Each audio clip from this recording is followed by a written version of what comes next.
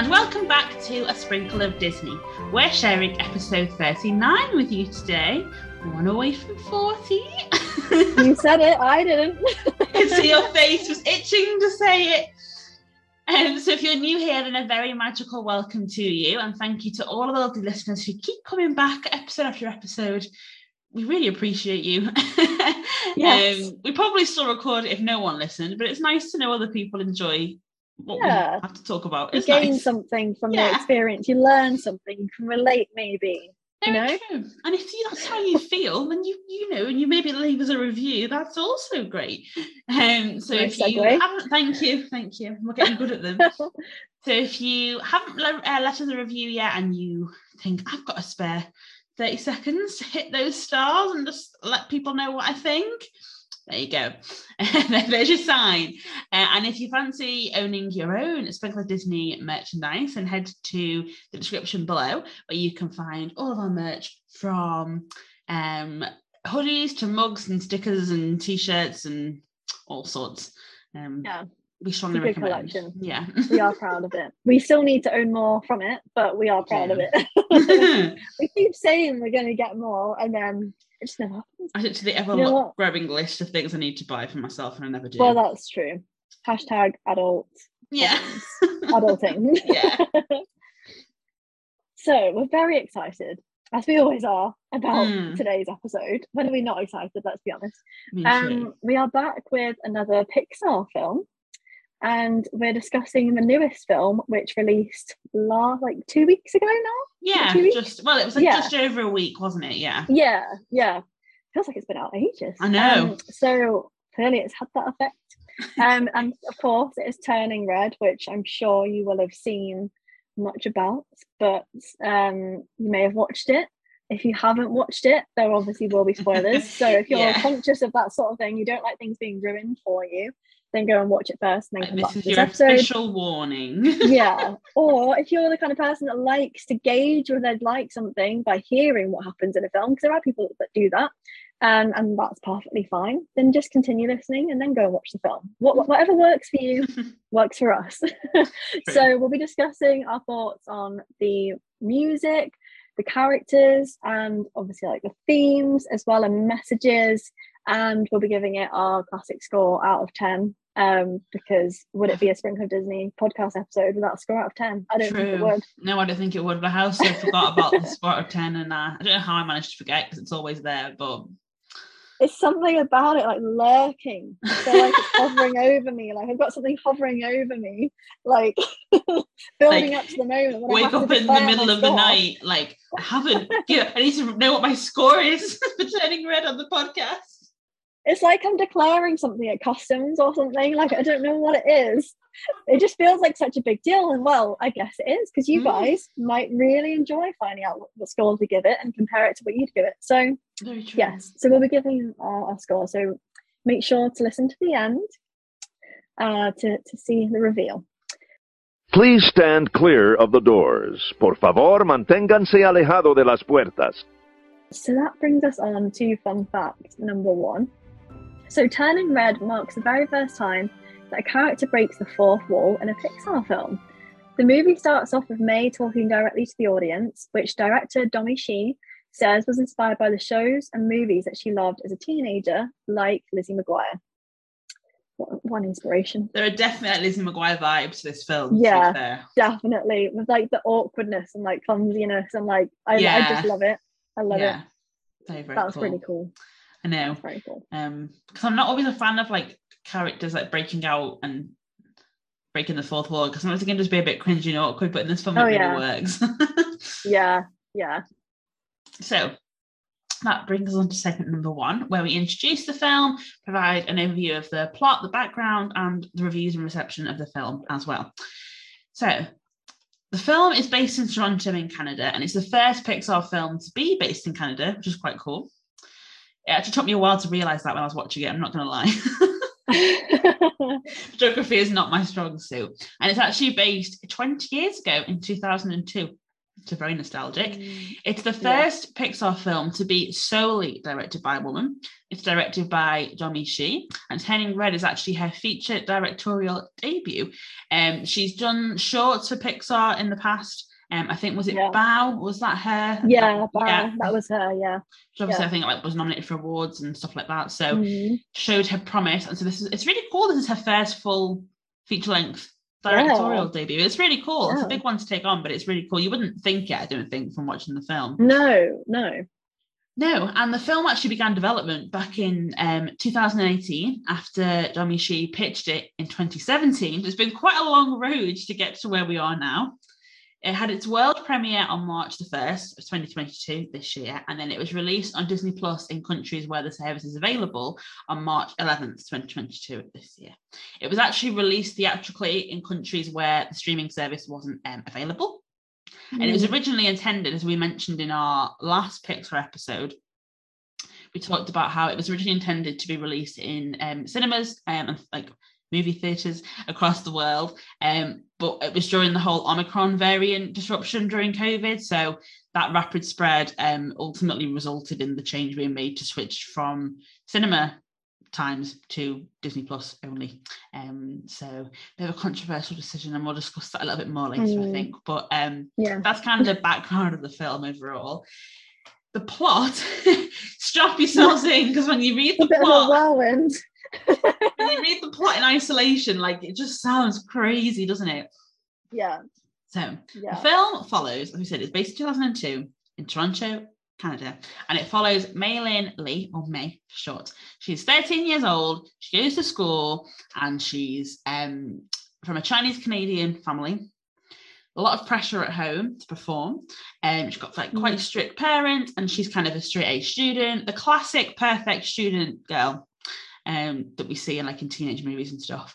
So she puts all this pressure on herself. She's got a great group of friends, but doesn't hang out with them that much because she's got so much to do at home. Like, she helps her mum run their family temple for their job, and she's doing homework and playing instruments, and she just never really stops. She gets very, very stressed. She's also really into this boy band with her friends and stuff. So all of this is very contextual at the beginning, but very important, as we find out later on. So this is how we're introduced to May. And then the beginning actually is quite dense compared to maybe what you'd expect, but May has a crush on this one of the guys in the band, and then that crush kind of then develops into something like of this teenage guy who works in a video store, like a grocery shop around the corner.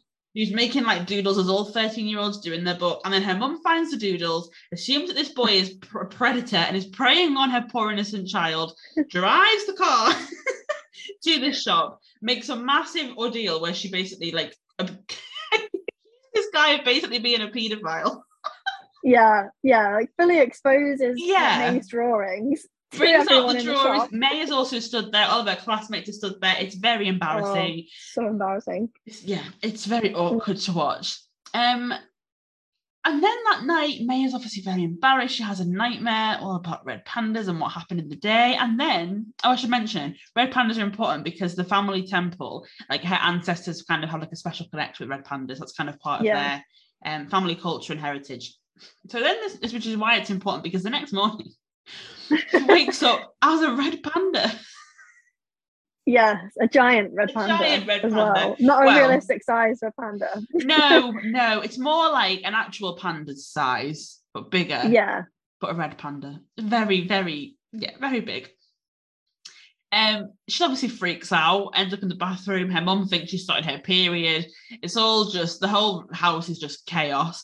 And basically the film follows this idea of May initially kind of thinking that she needs to get rid of this curse on her, but then it explores how the curse is actually kind of a gift in a certain way, and it's about how she's trying to disobey her parents to an extent to go to a concert is the ultimate underlying theme of the film. Is she just wants to go to a concert and her mum said no, so she uses this gift to help her and her friends earn enough money to go to this concert. All along the same line, her mum is trying to plan for this big like ritual type thing, if you like, to basically turn her back into a non-red panda person. A human. Yes. Because human when she's not a red panda. So yeah. And the reason it happened is because like her great ancestor Sun Yi was given a gift to become a red panda to protect her daughters way back when. And since then, every female family member has had this transformation when they came of age, in inverted commas. And the problem is all that embarrassment that happened to May in the video store, and all that pressure she put on herself has triggered this strong emotion, because the panda is triggered by strong emotion. So it's all very intense. So they kind of want to have this ritual on the night of the red moon, but oh no, the red moon is now the same night as the concert. Heaven forbid. Of course. So it's all about kind of May trying to figure out where she sits as a teenager in this life where her mum wants to be one thing and she doesn't really know who she wants to be.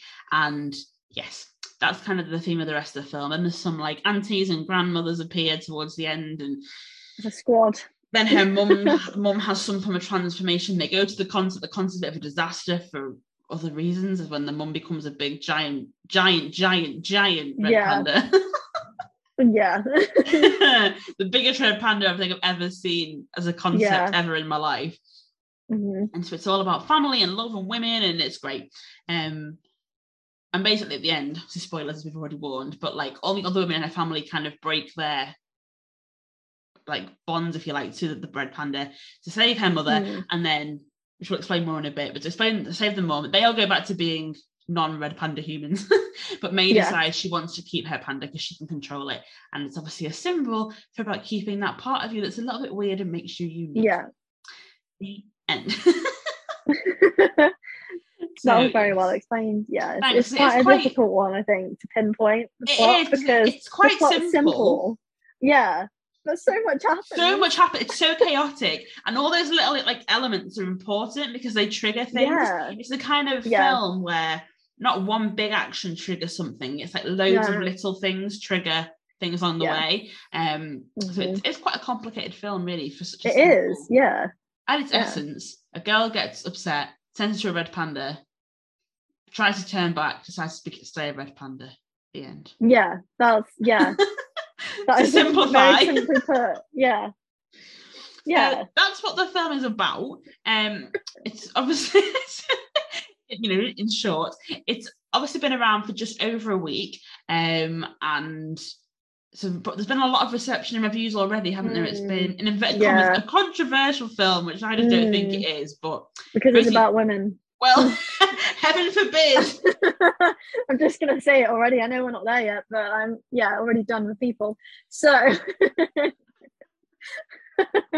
Well, yes, you're not wrong. And we can talk about that later, like you say, because we'll be talking characters later. But for now, let's discuss reception and reviews.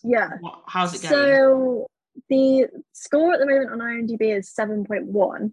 That's pretty good, to be fair. Which is pretty good. Like, I feel like it's lower than some of the other ones, and I feel like that is because you'll see them in the reviews in a minute. I think it's because of certain reviews bringing it down for so annoying, really not fair reasons. Not just that, obviously, but I do think that kind of influences the score especially quite a when lot. It's a newer film and there's less reviews to take into consideration. Like one bad review can really pull it down. Knocks it. Exactly. So still really good score though. And Rotten Tomatoes. So this is what's interesting. The critics have given it 95%. Ooh. So the critics really enjoy the controversial and inverted commas story. That really surprises me. Film. Yeah, I thought that they would, like people would be slamming it because, well, what you've read, like parents have like said that they would never let their children watch this film, all those sort of things. You'd think that maybe some of them would try and play on that, like for the articles. From a more basic point though, if we look at what their critics usually like, this, in inverted commas, is a cringy film. It's on purpose and it's knowingly cringy, and that's kind of part of its identity. So critics very rarely like that kind of stuff. They can normally appreciate it to an extent, but don't kind of value it in its authenticity and its value, I guess. So that surprises me. It's good. I like that they've done that because they haven't let the kind of cringy sugar coating kind of obscure their whole view. No, it's good. I think it like indicates that they haven't just like switched off, like they've actually watched the film. Because I think it's quite easy for this sort of film to maybe watch the first 10-15 minutes and then be like, this isn't my vibe, I'm not even gonna bother watching the rest of it. But it's one of those films where you have to watch it like the whole way through, because you need all of the parts to it. So yes, they gave it 95%. The audience gave it 72%, which is very similar to the IMDb scores. It's a big difference, that though, isn't it, between critics and like 20% different is quite big. It is between like critics and audience. I feel like that's because one of the reasons I think critics is higher usually is because they're looking for specific things that tick specific boxes, and I feel like this film has a lot of things in it that they probably would be looking out for, especially in a Pixar film as well. So whereas audience are just so easily like also like people can make their own opinions, but audiences can be so swayed by other people's opinions as well. Like, so their review could be swayed by the review that they've seen before they've left their own review, if you know what I mean. So they might have gone in thinking, you know, like we're going to give it like an 8, and then they read someone's review below that was like a 5, and they're like, so yeah. But it's interesting. So like the audience in general seem to give it about a 7, like out of 10, 70%. So it is, you can tell there's some like pushback from the audience because it's obviously not like a perfect score. And then on Metacritic it was given 83%, so that's quite high as well. And again, obviously critics, so it's interesting, the critics seem to have received it very well. So what did they say though? Well, there's quite a lot of British ones on here. That wasn't intentional, but they just had some good reviews. So in The Observer, they said that Turning Red is a fizzing, squealing adolescent explosion of a movie that nails a fundamental truth about growing up. I love that. I feel like that really like that's the vibe. Like they've described the vibe in that one sentence of the film, I think, very well. And not in a way where they're like trying to be like demeaning to it. Like they are appreciating the tone, which is nice. And then in The Independent, they've said that it's a charming coming-of-age story with lovely pops of imagination and a refreshing lack of queasiness when it comes to its themes of puberty and adolescent sexuality. Yes. Yeah. I think that's the thing. Like, it's very like it's not, do you know what I mean? Like, it's upfront about like what it's addressing, but it's not being like, this is the whole like thing, this is the whole point of the story. Yeah, I think it finds quite a nice balance, isn't it? Is it finds the balance of like addressing serious issues but also not being patronizing or kind of in your face with them, and it also doesn't make them the center of the whole film. Exactly. It's quite a clever balance. It's not like a pushed agenda like throughout the whole thing, and then you're sat there thinking, all right, like we get it. Like it's not like that. So Pixar are very good at that, I think. Yeah very good. And in the Empire magazine, they've said that it's a daring, distinctive, and downright delightful debut, alliteration, from Domee Shi, and a welcome change of pace from Pixar. Turning Red is appropriately its own beast, and one that's easy to love. It is definitely a beast. It's a beast of a film. But yes, that's a nice review as well. I like that one. So you can see like where the critics have got their score from. And in the San Francisco Chronicle, they've said that it succeeds in hitting all the right emotional notes, and its real magic lies in its unabashed celebration of the joyful chaos of girlhood within a proud Asian immigrant family. Yeah, that's also really like important, I think, to the story. So yes, there's just so many things addressed in the film. It's just so great without it being like pushed in your face. It's just so natural, and it's how they should be. Like, if that's what we said before, we look at other, representation. It shouldn't be like, look at this token person who's different from everybody else. When there's a real representation, it's the whole film. It's not shoved in your face. It's not like made us sit the whole time going, "I'm from a Chinese background. I'm from a Chinese family." It's just part of who she is and who she presents herself, and she's still an interesting character, and that's not all that defines her. I think lots of films in the past have made the mistake of, if they've had someone who is like from a different cultural background, that's become that character's whole personality, and that's not the way to do it. That's what makes them interesting as a character. Yes. So I think the way this film does it is a really nice balance of like it's just natural. It is. It's natural because you don't think twice about anything. Like, it all makes sense. You don't feel like anything's being pushed in your face just for the sake of like, oh, we've ticked that box in this film. it's all very much like they know what they're trying to say, but they're saying it in a really relatable and understandable way for whoever the audience is that's watching it. Yeah. So Variety has said that it's an irresistibly cute and it's also thoroughly unashamed of its own silliness. This is interesting though. They said that it may be second tier Pixar, but the emotions run every bit as deep as in the studio's best. I think I kind of get what they're saying in the sense that it doesn't feel to me like a classic Pixar film, and I'll touch on that later. But I wonder if that's why it's cut a lot of the emotion, I think, and the story and the creativity in the words and stuff of a Pixar film. But I think because it's a very domestic film, that maybe like landscape animation beauty that we're used to from Pixar, I think is shown in a different way in this film. So I wonder if that's what they mean. Yeah, maybe. I heard there were quite a lot of reviews saying how like they didn't feel like it was one of the best Pixar films. I feel like it's hard to say like, you know, why it's like a second tier Pixar film. And I'm not saying I don't agree that it's like not one of the best films, but I just think it's interesting that people have felt like it's missing something potentially like of Pixar. So yes, and then lastly in The Atlantic, they said, overlook Turning Red at your peril. It's the best thing Pixar's produced in recent memory, and perhaps the studio's most emotionally nuanced and thematically clever film since Inside Out. It is very clever. It is. And it is emotional, very emotional as well. Like, but again, in a clever way, like in a surprising like way, I think for me, like things I didn't think I would find emotional in this film, I did. Yeah. So it definitely surprised me because I thought it was going to be very silly and not too serious, but obviously they kind of came hand in hand, I think, in this film. Yeah. So I agree. So yeah. So that's what the critics thought, but then the audience had different ideas. So in IMDb, someone said that it felt very genuine, very personal, and very honest, and that it's something that Pixar always finds new ways of doing to make me cry. In the end, it isn't Pixar's best, but it's certainly a very worthy film in its ever-expanding catalogue, but of plenty of fun moments and loads of heart. So again, we've got someone saying it's not one of the best. This one's interesting because someone said that the characters of Turning Red are everyday people. You know them, you've grown up with them. If you're a millennial or a Zoomer, you've certainly lived in this world. Turning Red embraces every cringy aspect of puberty, and when it does, those are its best moments of the film. I also enjoyed the cultural mosaic that Turning Red captures of 2002 Toronto. Yeah. So yeah, I love the fact that it's set like in such a nostalgic time, like especially obviously for us, like it's a very nostalgic.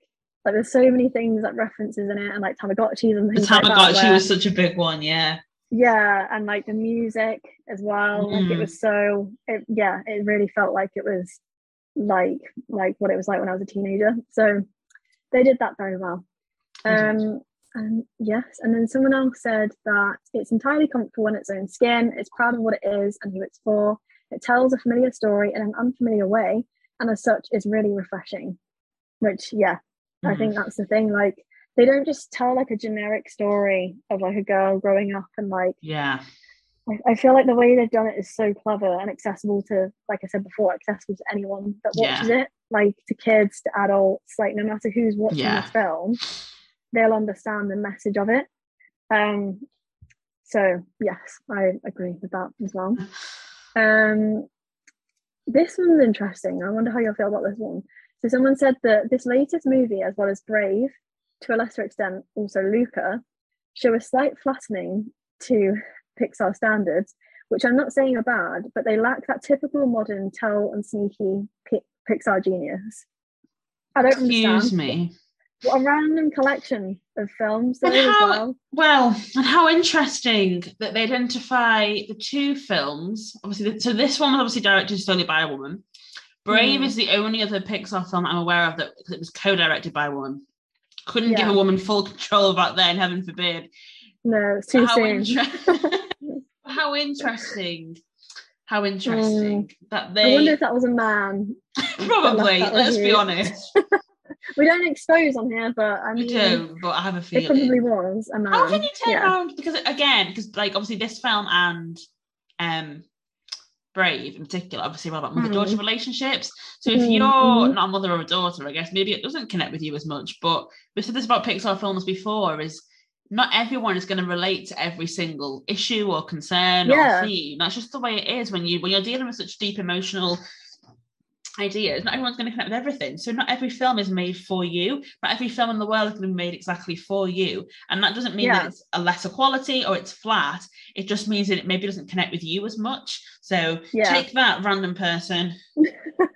Yeah, we've always said that there's a Pixar film out there for everyone. Yes. Like, that's why we have different favorite Pixar films, because Yeah. usually our favorites are the ones that we relate to the most, because Mhm. it's something that we've experienced before, or something that's happened in our lives that's similar to what's happening in that film. Yeah. So yes, don't really know what to say to that person, to be honest. Anytime someone comes to Brave, I'm ready with my bow and I arrow. know. Whenever it's like one of our favorite films, I'm like, right, you're wrong. I also just think like Luca's amazing as well, so you can back off. But again, an example of a film that's got strong women in it yet again.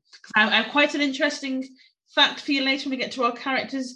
And because I found a lovely little like tweet that talks basically about gender in Pixar films I have never realised. And it's very eye-opening. And obviously Luca is one of those films. Obviously it's still male-led, but obviously you've got like the best land friend is obviously a girl. And then you obviously have like his mum is also quite a strong character in it. So heaven forbid these strong females have any impact on people's lives and stories. So yeah, it is they're great. They're great films, and it's just frustrating because I think for me, like, but people, obviously I love Brave. It's one of my favorite films, but my frustration with it is that people come for it all the time with that angle of it's not really a Pixar film. It's not as good. Yeah, it's that like, but I just feel like though, like as soon as something has like women in it, like as main characters, then that's when you get all these kind of and it addresses female issues. That's the thing. Like, because the amount of reviews that were just saying, like, I've not obviously included them all, but there were so many just saying like, why would I want to watch a film that's about a period? Like, I don't get a period, so like, and do you know what's so bizarre to me? So I watched the film it came out on the Friday, and I watched it on the Wednesday. Because I was like, I want to watch it on the Friday, but it's a long story. Anyway, so I waited. So I'd seen like initial reactions. I didn't get any spoilers or anything, but I'd seen stuff online like it's about periods and tampons and sanitary towels, and I was like, is the whole film about periods? Because that was what I was thinking. And I watched the film, and it's literally 30 seconds. It's not even like a minute long. No, it's literally barely any time. How has someone blown this out of proportion? And I think again, it's that whole like male gaze, female gaze argument, because you think back to like Mrs. Incredible. She's a strong, powerful woman, but it's okay if she's not talking about being a mom, if she's talking about being a superhero and she just pops kids out and can carry them all at once and fly them on like a Quinjet type thing. That's okay. But as soon as women start talking about their emotions or about their female only experiences or like female identifying experiences, it's all of a sudden like, sorry, no, that's not okay. I don't want to watch that. But it's like, how many times have we had to put up with like watching films about teenage boys with like testosterone and like being moody? Like, that's fine, you'll watch that. We had to watch that. Did we complain? No. Like, honestly, the amount of like reviews that we're seeing, like I don't understand why anyone would want to watch a film that's about something that they can't relate to, as in like men. And I'm just like, that's not like like, we're not going to apologize for having to go through that. We didn't choose that. And I think it should be normalised. I think we'll talk about that in themes, because I think it's been timed quite nicely with an advert. It's in the UK, I don't know if it's in the US, an advert that's come on TV recently, and I'll talk about that later, because I think it is the kind of thing that it normalizes it, and for so many young women, and like I don't know about you, but like when I go to like the shops to buy, like, I don't feel as bad now because I'm like a stronger older woman who's like, I have periods, so what? But like when I was younger, and I used to go and look at like obviously all the different tampons and sanitary towel options in the shop, I'd be so embarrassed. Like, and we shouldn't feel that way. Basically every woman on the planet has that situation. So why are we negating half of the world's experiences because it makes the other half uncomfortable? Like, that's not fair. No, it's not. It's definitely not. But yes, I feel like we have much to discuss on that later. Yeah. So I shall move on to the final review. where someone said they felt like this film was aimed squarely at young female TikTok users Oh my goodness. going through hormonal changes. It has some very important messages I'm glad to see getting some attention, but it was also very derivative and borrowed a lot of elements from a lot of other kids' movies. Is that a joke? This is honestly, that was like a weak version of what I was seeing. So, oh my goodness. Yes. So apparently this film can only be watched by teenage girls because they're the only people that can relate to what's happening in this film.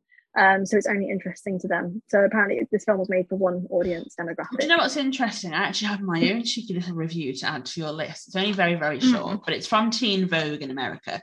And it's from a 14-year-old film critic, Tabitha Yuen.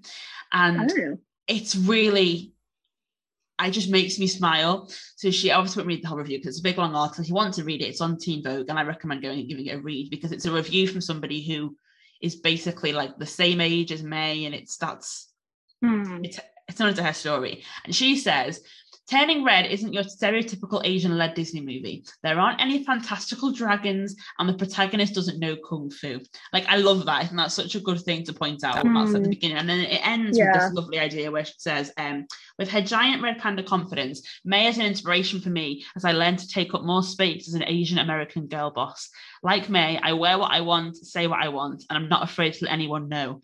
And I just thought, you know what? Like, and she goes into details. So nice. She reviews the film properly, and she does point out some negatives, which I'll pick up on myself later as well. But she just talks about how she feels seen in that movie, and I think those are the reviews that we should be focusing on, not but men or who are like, oh, I don't want to talk about periods. It's about all of these younger men, like boys and girls, who will be seeing themselves, because in this review they also talk about the fact that in that the boy band, they're all like different ethnicities in that boy band, and it's that idea of like younger generations who are not white seeing themselves as the main character. And that, for me, those are the kind of reviews that we should be looking at and saying, actually, this is the impact and the positive impact of this film, is girls like Tabitha there saying, like, I actually, this person inspires me, this is someone that I see as myself on screen, and they empower me to be the best person who I can be. And why would any film that makes a 14-year-old girl feel that way be a problem? I don't understand. So, yeah, I know. That's the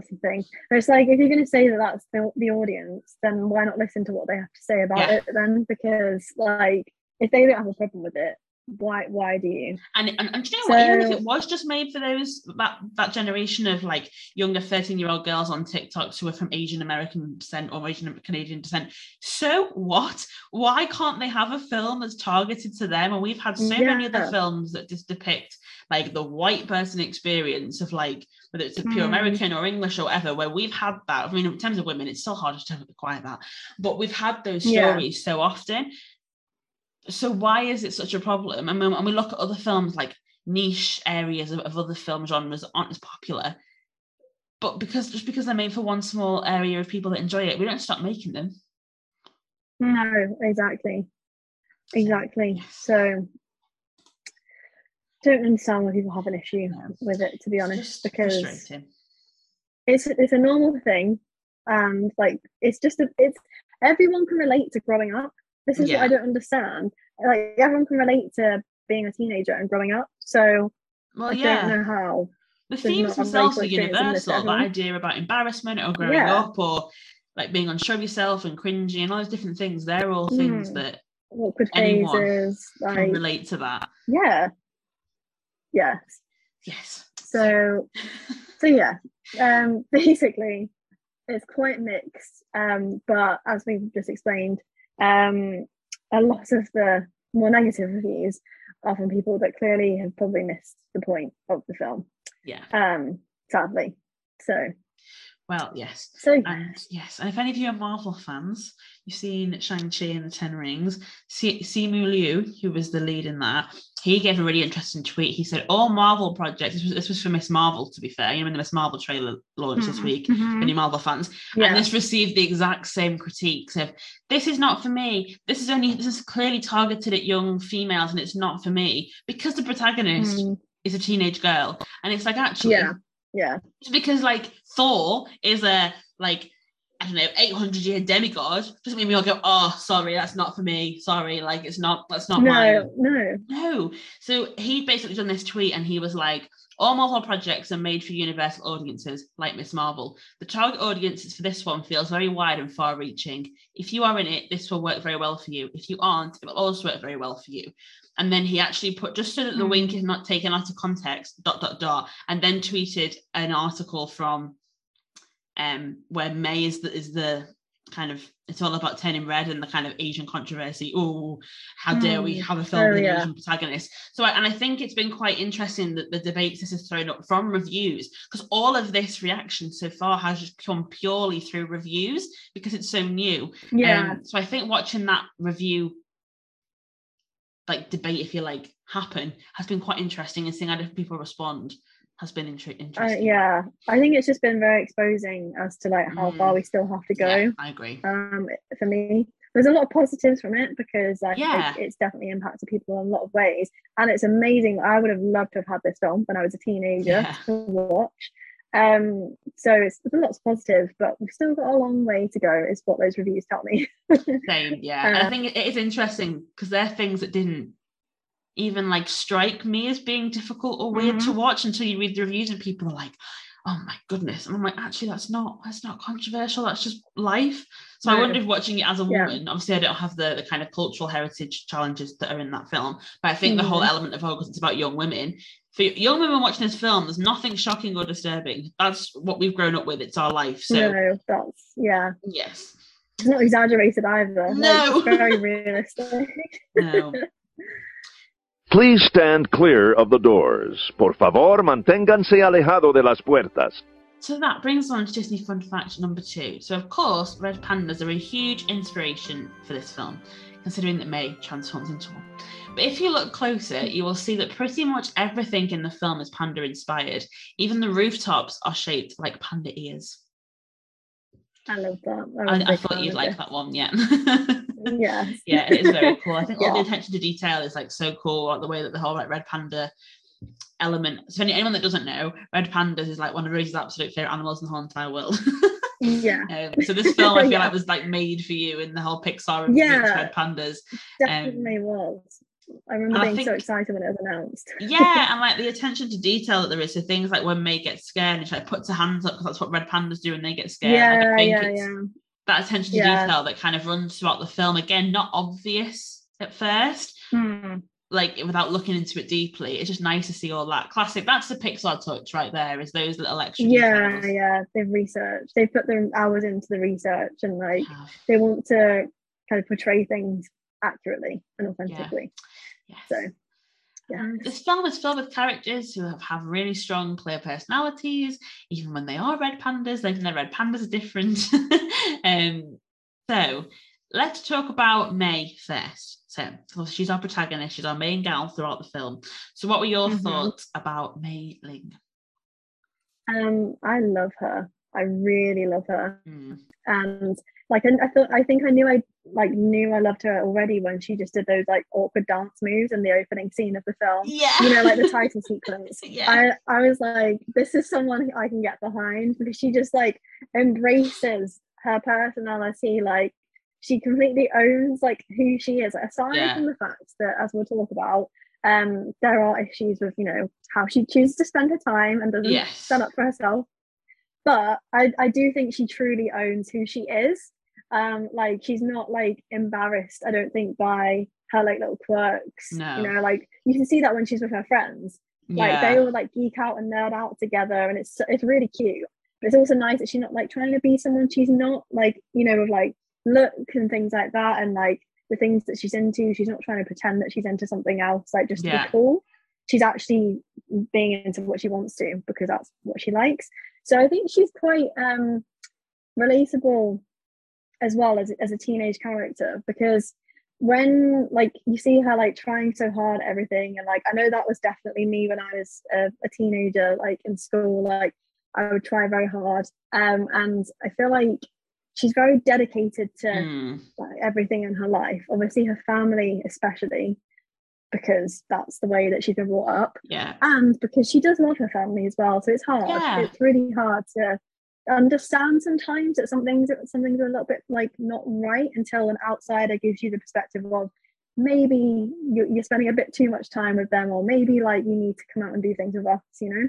So that's why it's good that she's got her friends, like her squad.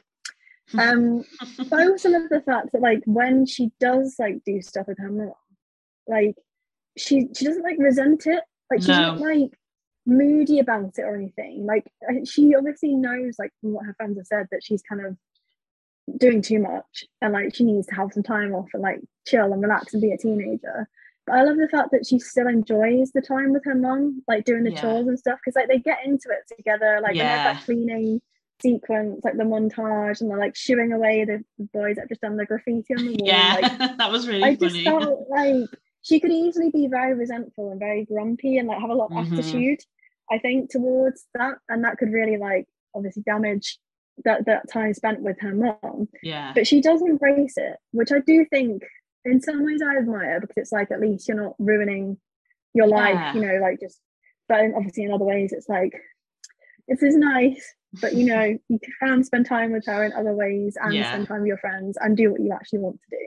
So I feel like it's very complicated with May, because she's a perfectionist because that's what's been like drilled into her from her mother, which was obviously drilled into her mother from her grandmother. You can see it's run through the family tree. And she obviously, that means that like she feels like she has to be perfect at everything in life. But then of course if you try and do that, like it doesn't, you can't be perfect at everything in life. Like something will crumble and something will build up and explode. And in this case it causes her to turn into a panda, which is most unusual. So, you know, I don't know many people that's happened to.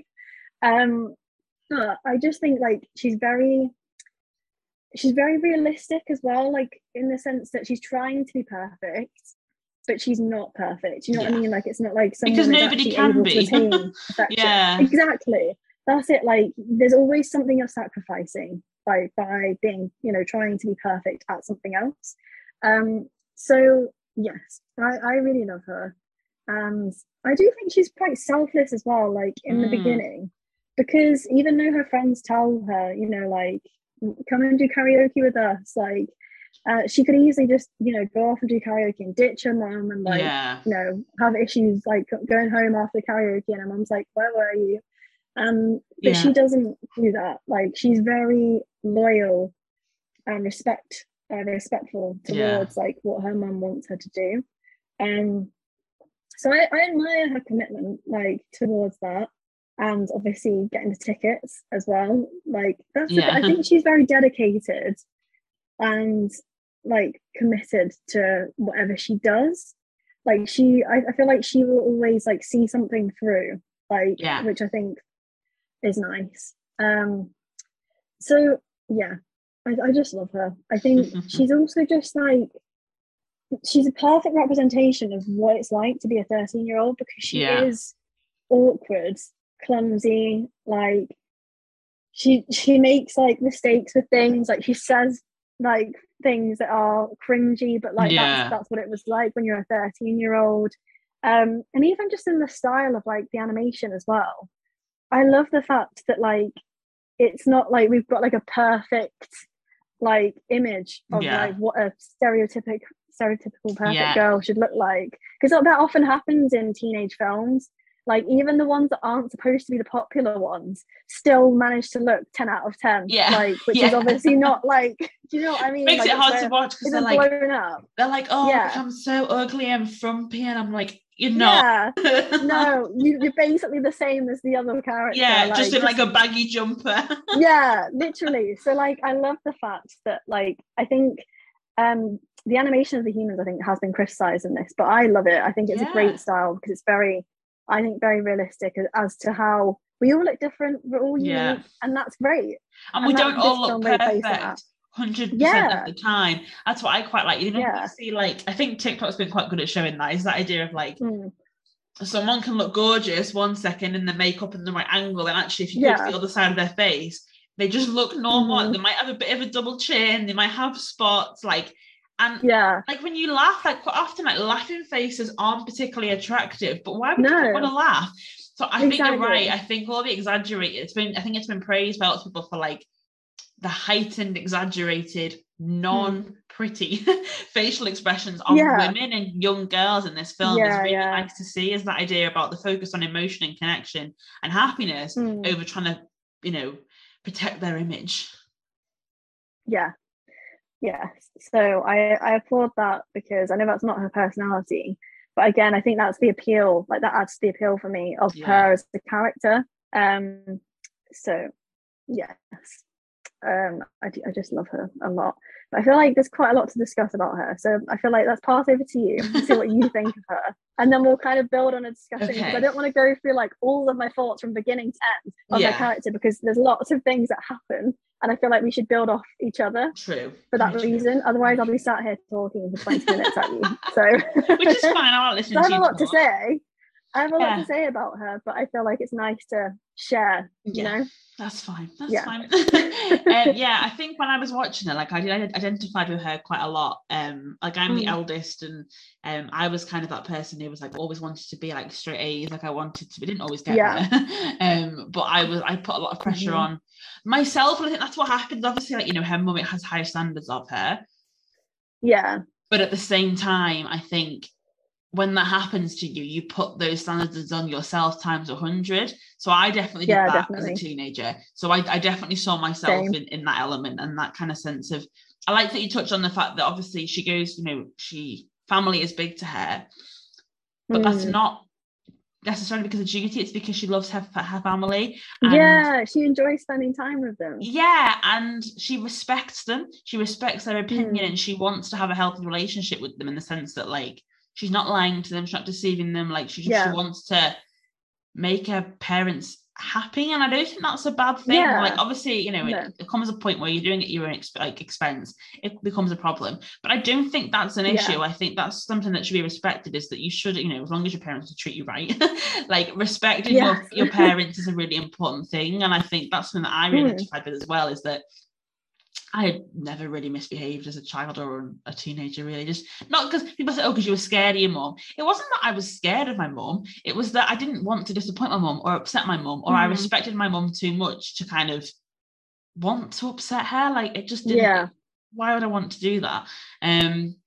So I definitely, like, I liked that part of the character because I really identified with that. That kind of sense of having a strong family connection out of respect and love, as well as, like, feeling like you know you should spend time with your family.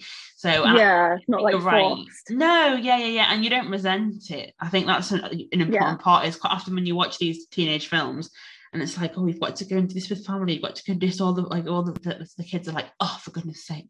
But, like, May obviously enjoys being with her mom, and she enjoys being at home. Like, she's busy, but she enjoys it. So I really like that part of her character. I loved her with her friends. I thought the way that the friendship group represented was like that classic friendship group that you have. I don't know if guys are the same, but I can only speak for girls. But, like, when girls have that group of friends where you can be wholly yourself around other people, like, you can be so chaotic, and you don't have to worry about what you wear or what you do or where you go, because you're all just so happy to be with each other, that you could be on a rooftop, you could be in a garden, you could be at school, you could be at a concert. It doesn't matter. Like the friendship we have, Rosie. But it's true, like those people where you don't feel like you have to put on an act around them just to be friends with them. I think that was a really nice part of that film, and you see May really be who she is when she's around her friends, and I really liked that part of it. Me too. That was really cool. I think at the end of the day, I think May is ultimately a very classic teenage girl, in the sense that, like, she has a lot of feelings and emotions. There's a lot going on. It's hard growing up, and, like, I always say, like, when it comes to, like, teenage years, the hardest part is that you still respect your family and love your family, but you're also aware that you have opinions, and you're becoming more informed of things in the world, and you're growing your own self. And it's hard. That battle is really hard, because you don't want to be rude or disrespectful, but you also don't want to be treated like a 5-year-old anymore. So it's really hard to have that battle. It's an awkward period. Yeah, and I think that's where a lot of, like, teenage years, a lot of arguments do happen between, like, children and their parents. And I think mother and daughter, it does happen quite a bit, especially because I think quite a lot of daughters are like their mothers as they grow up. Oh yeah, definitely. So they'll clash. It's a clash. Yeah, because they'll have learned from their mum. So if your mum is quite like strong-willed and has strong opinions and outspoken, and you learn that from her, when you do that back, it's gonna be a clash. So that's always going to happen. And that happens with May. She's got a really strong female role model there in her mum. And she obviously is growing up to be like that and have her own opinions and plans and solutions.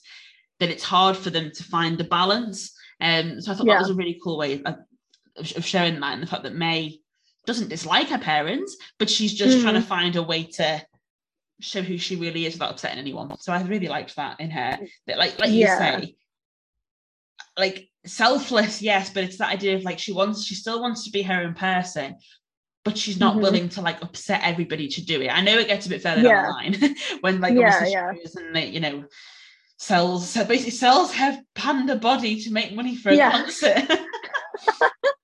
But I think again, like she's doing that because she's a teenage girl, and you know, teenage girls, people in general don't tell their parents everything. They don't let everyone tell everyone everything. It's just life. No, and also, it's just like sometimes, like obviously that isn't, I guess, embarrassing. It's just like, I don't know, like not something you would tell, considering she's a red panda and her mum doesn't want anyone to see that as well. But like I feel like sometimes when you're a teenager, there's things that like you would just be too embarrassed to like tell your parents as well, like even though you're not doing anything wrong, but it's just like something that you're not like, why would you tell them, sort of thing. So I think there's always going to be that sort of thing that you're not, I think you're right, like, there comes a point in your life where you're not like lying or anything like that, but you're just not telling everything about your life, because you have to separate, you have to have boundaries between friends and family. As you're growing up, you realize what you tell certain things to, and I think there's a reason you have friends and then you have family, because there is different conversations and different discussions to be had with different people in your life. So I think we start to see kind of May having that. Obviously it's not cool to sneak out and lie to your mum. That was not cool. No, right? It was also not safe because she's 13. I know. I think the thing for me in this is that she behaves like a 16-year-old quite a bit when she's like, I have my own life. And I'm like, yes, but May, you are still 13. That is still quite young. That is very true. It's like you are still like literally like, you know, like you've been a teenager for 1 year. It's like, calm yourself. I do love that though, because I love her personality, like where she's very like sassy as well, and like she's very like, I don't know, like what's the word I'm looking for, like not dominating, but like she's just very loud, and you know, like she's not afraid to say what she thinks about things to her friends, and I just love that. I think she's just so like, she owns who she is, and I love that. It's nice to see that, and like not as like a joke character or like a comedic thing, because that can often be played on in like teenage films, like someone that's like a bit different, a bit unique or a bit quirky can often be like a side character who's like just like looked upon from the side. So I think she's a great character. As we always say with our characters, they always have flaws or they wouldn't be interesting characters.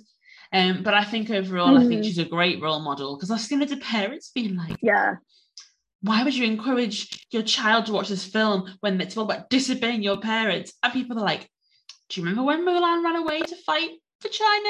Do you remember when the Little Mermaid got legs? Do you remember all of these situations that no one has an issue showing? And because unfortunately, parents, there are times when your kids are going to disobey you and not tell you about it. Like it happens. You can't control them forever. No. You can't keep them forever. Like they are their own person. So, and kids are going to make mistakes. That's part of growing up. That's something that we often forget, is that you don't learn unless you make a mistake. So if you're too protected, you don't learn about actual real life. So then once someone hits 18, they're likely to then go out and be a bit crazy and make stupid mistakes because they haven't learned the little mistakes along the way. So that's just how to learn, you know? And I also think there's an element of that where if you're a parent like that doesn't want to watch this film or doesn't want their children to watch this film, I kind of feel like you're not willing to embrace the fact that your child is going to one day grow up and become their own person. You're trying to shield them away from that, even though the reality is that they are going to be doing that. And the sooner they like can relate to these things, the better, because they're better prepared. This film is a great tool to prepare a teenager for, like, you know, what's going to happen to them, and show them that it's perfectly normal and they're not alone. Because I think that's the problem, is there's a lot of taboo around this, like, especially, like, at least when I was a teenager, like things like, you know, saying how you felt, or like being really into like certain things that you didn't feel was cool, you would just suppress it because you wanted to fit in. So I feel like this kind of encourages you to be who you want to be and not be ashamed of it or embarrassed. Well, because that happens, isn't it, with Tyler, that the kid in the class who like mocks her and her friends, and then he's at the concert. So I think like that's a prime example of this film really champions just be who you are. It doesn't matter, because everybody else, other people are going to have similar interests. They're going to do the same. Like, definitely, just be you. And I think May really like embodies that. And I think definitely, once she turns around and decides to like stay as a panda, that strength to be like, do you know what, actually, like, to appreciate what makes her special and what makes her different. It's really hard to do. So I really like that she's got the strength to do that as well, without being disrespectful. I think it's just all around a good egg. The end. I agree. She is a good egg, and it's so nice to see that we have like a female teenager that's actually relatable and a good role model. So that is very nice. They did a very good job with her character, I feel. Because even like for her flaws, they're like classic teenage flaws. It's like at that moment when, like, she, you know, her mum blames her friends for getting her into trouble or whatever, and her mate's like, why didn't you say anything? And it's like, it's really hard. Like, you never want to disappoint your parents. So like, if your parents are there, like, it's also an awkward situation. You also don't want your mum to shout at you in front of your friends. Exactly. It's all of like the questionable parts of her are, in inverted commas, are relatable, because it's all those things and hard decisions to make when you're a teenager. So yes. So we've discussed quite a few characters there. The film does have quite a lot. It does, Who were the other standout characters for you? So I agree with like what you were saying about her friends. So like, I'm going to talk about them as a group, but obviously just pull out individual things I like them as well. I don't want to just be generic. Like, they have personalities. So I love that group. Like you were saying before, like, it is exactly like what it was like being a teenager. Like, I remember that's basically me with my friends, like obsessing over like One Direction, and The Wanted and McFly, and like planning like going to the concert together, what we're gonna wear to the concert together, like singing the songs, like playing them out loud on our phones, sending each other songs through Bluetooth. Like that whole vibe is like what my teenage friendship was like. So I love that. It's very realistic. But I just love how like they're just such good friends. Like, not in a way where they just agree with everything she says and it's just like, you know, they get on like peacefully. But they will call her out, like if they think she's doing something wrong, or like they'll give her advice that she might not want to hear. And I really like that, because it's really helpful, like especially at a young age, to know that actually like it's okay to have like feedback or criticism from people as well, especially for someone like May, who is obviously a perfectionist. Like, I think it's good to be surrounded by people that kind of bring you back down to earth and ground you, and kind of make you realize that things aren't the end of the world that you think are the end of the world. The example of this being like May turning into a panda, like obviously she's really upset about it, like she doesn't know how to feel about it, like she's scared of like what's she gonna do, and her friends see her and they don't really even like, they obviously question it, but they don't like spend much time at all going on about the fact that she's a red panda. They just accept her as the red panda, and they're just so supportive of her. And like whenever she's upset, they'll always try and make her smile and laugh. They always know exactly how to cheer her up. And it's like that whole like, it shows the power of like what having good friends can do to you, and how it can help you get through anything. Like if you've got a good group of friends, then it doesn't matter like what happens, you'll always have them to kind of guide you through, help you through, and you'll have that perspective. And I think that's the thing with May, is like, it's important that she has them as well as her family, because I think if she didn't have that social life at all, then she would be, you know, completely isolated from, you know, her whole like year group within school and everything like that, and it would be even more like, it would be even worse than it is. So I think her friends like really contribute to her like fun side and like her silly personality, and like they make her bring out the best version of herself, I think.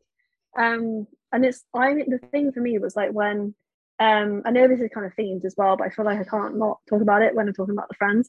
But like the fact that she imagines her friends to calm her down, like when she's the Red Panda, is like one of the cutest parts of this whole film. I know.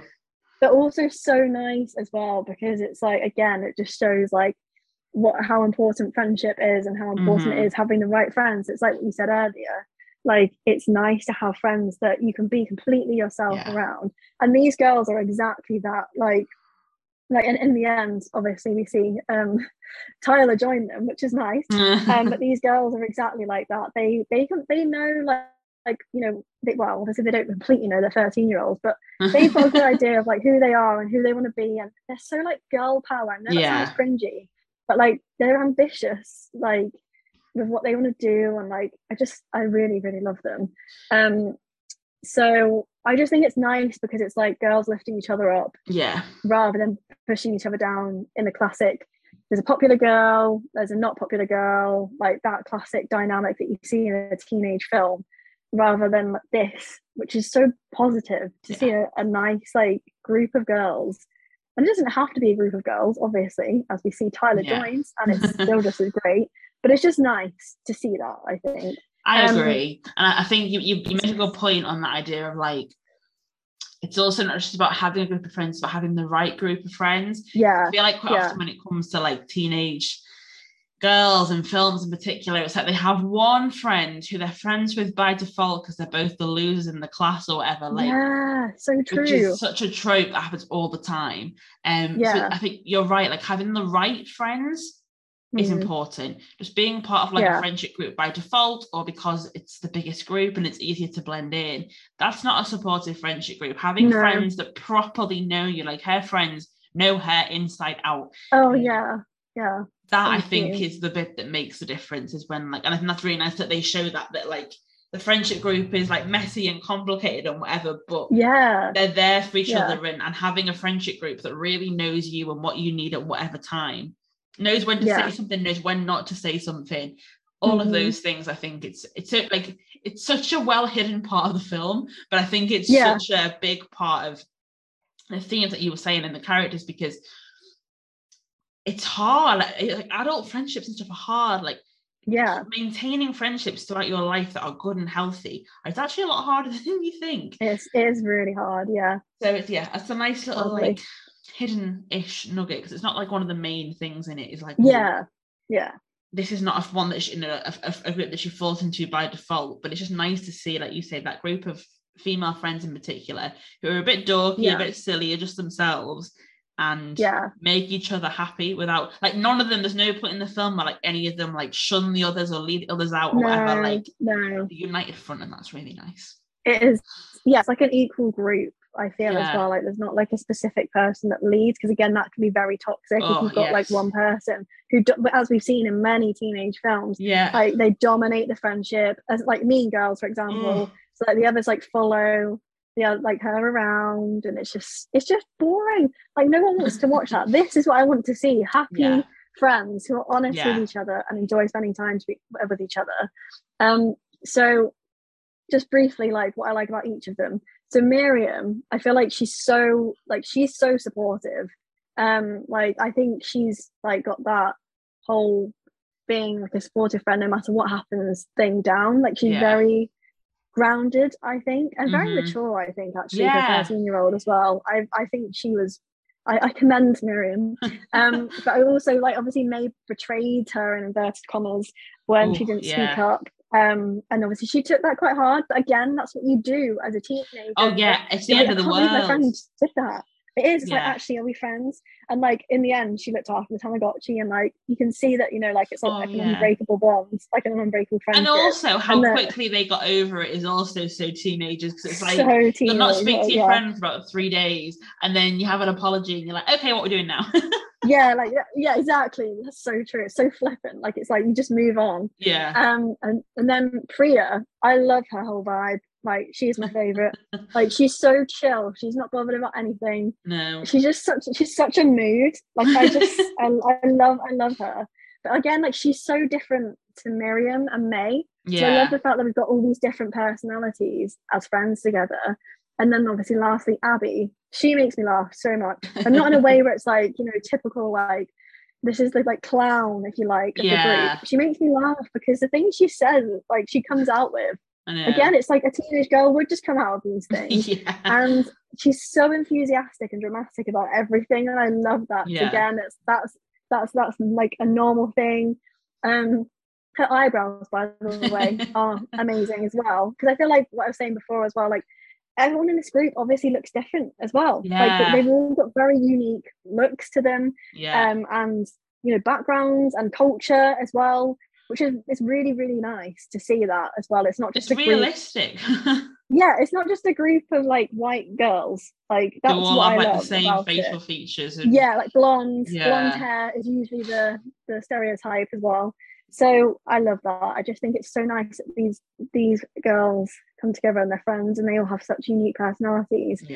But they all love spending time together. So yes, that's my thoughts on the Friends. And then just briefly, I have to mention him because he just came through. He's just a legend. So May's dad, Jim, I think is his name. He's just, in the beginning, he was panicking over like burning some porridge or something. And I thought, here we go. Here's this like classic like dad that's like gonna be useless, and because the mum's the one that's like organized. But here we go. But no, so wrong. So wrong. I'm so assuming. Because he is so supportive of May, and he's just such a good dad. Like, when he has that chat with her, like in between the, like, just before the ritual, I think it is, isn't it? Like, when she's just preparing, she's just getting like dressed for it and everything. And he found like one of the recordings, like a silly recording that they took on like a camera, like, when they were like singing and everything. And like, he goes and shows, like, he's like, what's this? And she's like, oh, I'll delete it, like, it's fine. He's like, like, he's like, I love this side of you. He's like, I love like he doesn't say it exactly like this, but he's basically saying he loves what the panda brings to her personality. Like, he says that like, it's like a funny side to her. And I feel like he's so open-minded about things as well.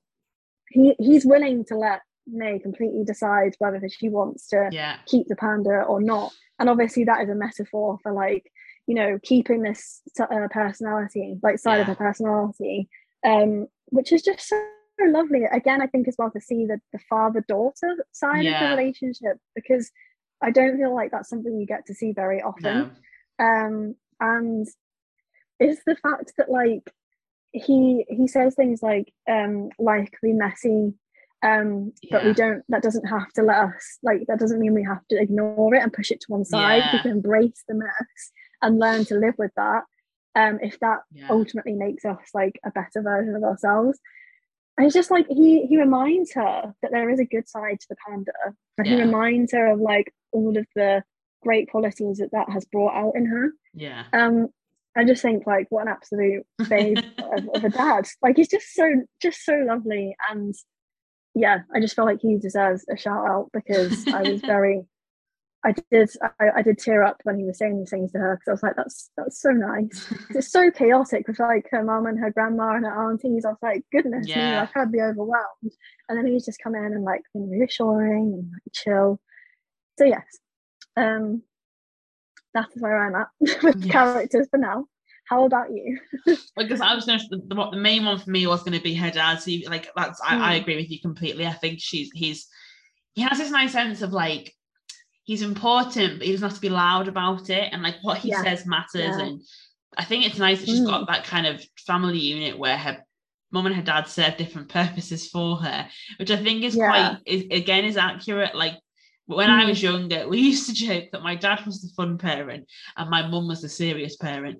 I don't really know how accurate that was when I look back, but like, that was just the way like we used to joke about it.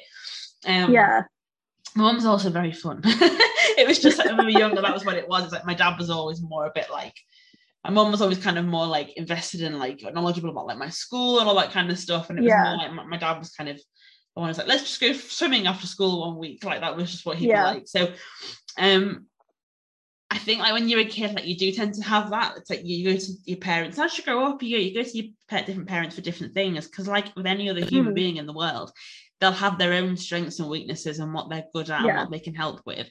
So I think it's really nice to see that, like, obviously her dad is that softer, more chill side who can bring out, because her mum has great quality. We'll talk about her mum a bit more in themes, but her mum has great quality. She really pushes May to be driven and ambitious, and that she can be whatever she wants to be. And I think that's such an important message to give to any child, but especially obviously like a woman and like a young woman, and particularly obviously in this situation she would be a young woman within a minority ethnicity as well. So I think to kind of really have that backing, if you can be whatever you want to be, is so important. So I'm not that's a really great thing, but I think to have that other more vulnerable side where her dad is like, you know, open, honest conversation. It's nice to have her dad doing that, like, because again, like from a gender stereotype point of view, like it's very rare like the men who would discuss feelings. So the fact that her dad is the one that sits down and has that emotional chat with her about who she is and about what matters and what's important in life is also really refreshing. So yeah, and I love he's just like not fazed by anything, is he? And like, and the fact that he still loves her mum even after knowing that her mum wants that whole red panda situation. Like he just seems like such a chill, accepting guy who just wants people to be happy and be themselves, and I think that's a great message. Yeah, because he's very selfless as well. Like, let's be honest, like I don't see him doing anything that's completely serves himself. He's always there for May, and he's always there for Ming. Like, you know, he's just an all-round great guy.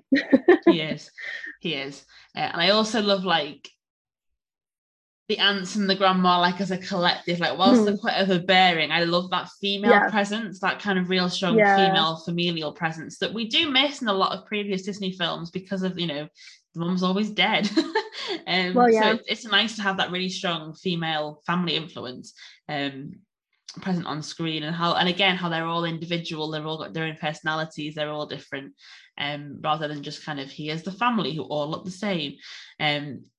Just because they're from a different culture, they must all look the same, which often happen. Whereas, like, you can see they're all very distinct. Even when they become the Red Panda, they've all got their own distinct identities and stuff, which is really cool. And so, just more as a collective, it was nice to see that vibe on. Although sometimes it was obviously, you know, exploring generational trauma and all that kind of stuff. It was nice to see that amount of women represented. I agree. I feel like when they made their entrance, it was so much like energy and just like power, like such a squad. Like I loved it. But yeah, they're also like women supporting women as well, like in the end, like, which I loved as well. Well, even if, I mean, I know they're a bit overbearing at the beginning, but the fact that they obviously leave their lives to come and support May when this happens, they kind of drop everything to come and support. Is again a really big deal. And you know, I know the Gran is obviously quite critical of Ming, the mum, but overall, like, it's all very supportive and kind to May, and it's all very like, again, uplifting. It's not like when they learn that she can control her panda, they're all like, what, that's so cool. Like well done. And it is very uplifting in general. So yes, I do like the whole like, way that family is, although obviously it presents family with its issues, I like the way the families are presented still, because it is still overall a positive environment for a child to grow up in. Despite its challenges. Yes. But I feel like that's as with any family. So yes, very true. Relatable. It is, yeah. I think like May is given a lot of love and support and room to grow. It's just sometimes she's kind of not. People are a little bit restricted to like let her decide what's best for her. But again, she's 13. Like exactly. Exactly. So yes, I feel like we could talk about Ming, but I feel like we're probably going to talk about Ming in the themes. So I feel like we may as well. We haven't forgotten about her, but I just think we're going to talk about that in depth in the themes. So I reckon we'll just be repeating ourselves. Exactly. So yes, I feel like they were our standout characters. Big up Jim. A cool guy. Well, I know. He is. Oh, sorry, my can I say fave. one quick thing, Angie? I just remembered. Sorry. Oh yes, go. I've just remembered at the end of the film when he becomes like the Red Panda when May goes out with her friends. It's also really nice to see a man supporting a strong, independent, successful wife in these films as well. Yeah, like Ming is the face of this temple. Like she's the one kind of running it. She's the one that's like organizing the shifts, and you can see that she's the one that's kind of in charge, if you like. And when she's like, "Let's go home, Dad's got dinner on," because like the dad's been at home cooking for them to come home to. Yeah. But I think presenting like a marriage in that way, where the man is more than happy to let the woman be like the more in inverted commas powerful. You know, it's not really. You know what I mean? Yeah. Like, kind of be successful, be her own woman, go and be like a girl boss in inverted commas for like want of a better word, and not resent that, not make her feel bad for it. He's ready to boost his wife up, and like he's ready to do whatever to kind of make his wife successful too. Like when he comes like Red Panda in the cardboard box, like he's not embarrassed to be like, I'm not getting in that cardboard box. Like his wife needs it, so it's like, well, it's a team effort. And I think her dad really does resemble that idea of a team effort in a family. And it's not about gender roles, definitely. It's about what do my family need and what can I give. Yes, I thought it was important to mention that, as well as like his father figure. I think as a husband, he's very he's a very good husband, definitely. He's clearly a calming presence to Ming. Yeah. You can see that. Very true. So, yes. So you can carry on now. I was like, quick. Please stand clear of the doors. Por favor, manténganse alejado de las puertas. Well, that brings us on to Disney Fun Fact number 3. So if you look at the final version of May's room, it's easy to see the inspirations from her mother, Ming. Her bedroom is all emerald like her mother, which was done to insinuate that May is growing up in a world her mum created for her. I love that detailing. It's cool. Very Pixar, isn't it? Yes, it is. And it's the idea of like, I don't know about you, but I guess I kind of hit teenage, like more like adulthood, I feel like more after I left uni, because I feel like when you go to uni, like I was still in that bubble of people who were similar to me, had similar interests and stuff. When you get on the other side of Twitter that isn't where you normally reside, you kind of realize that people don't all think the way that you think. And I think when you grow up in like that family environment, you kind of assume that everyone thinks the same as you. You assume everybody, like for me, it was like I assumed everyone would be nice to each other and would respect, not be racist or sexist. Like you just assume that's the thing, and then you see comments from other people, and you're like, people think this way. Like what? Yeah, I think it's a really nice way of showing that we often do grow up quite protected and sheltered. Yeah. In the way that we grow up in. So yes, it was a nice way to show that, and very, very subtle, but like you say, very Pixar. Yeah. Yes, I agree with what you said. So that brings on to segment number 3, all about themes and messages. So as we've said many, many times before, Pixar are well known for their fantastic storytelling, and one of the main reasons for this is because the themes they deal with are often very relatable and like, sometimes understated and just very kind of universal as a general rule. So there are many strong themes in this film. There are so many. We won't be able to talk about them all because they're just everywhere. No. But which ones really stand out to you and resonate with you, Rosie? So in terms of like resonating, I feel like that's the best part of this like film, is that I think all of the themes I actually relate to. All of the themes that I've kind of come up with are things that I can relate to from being a teenager.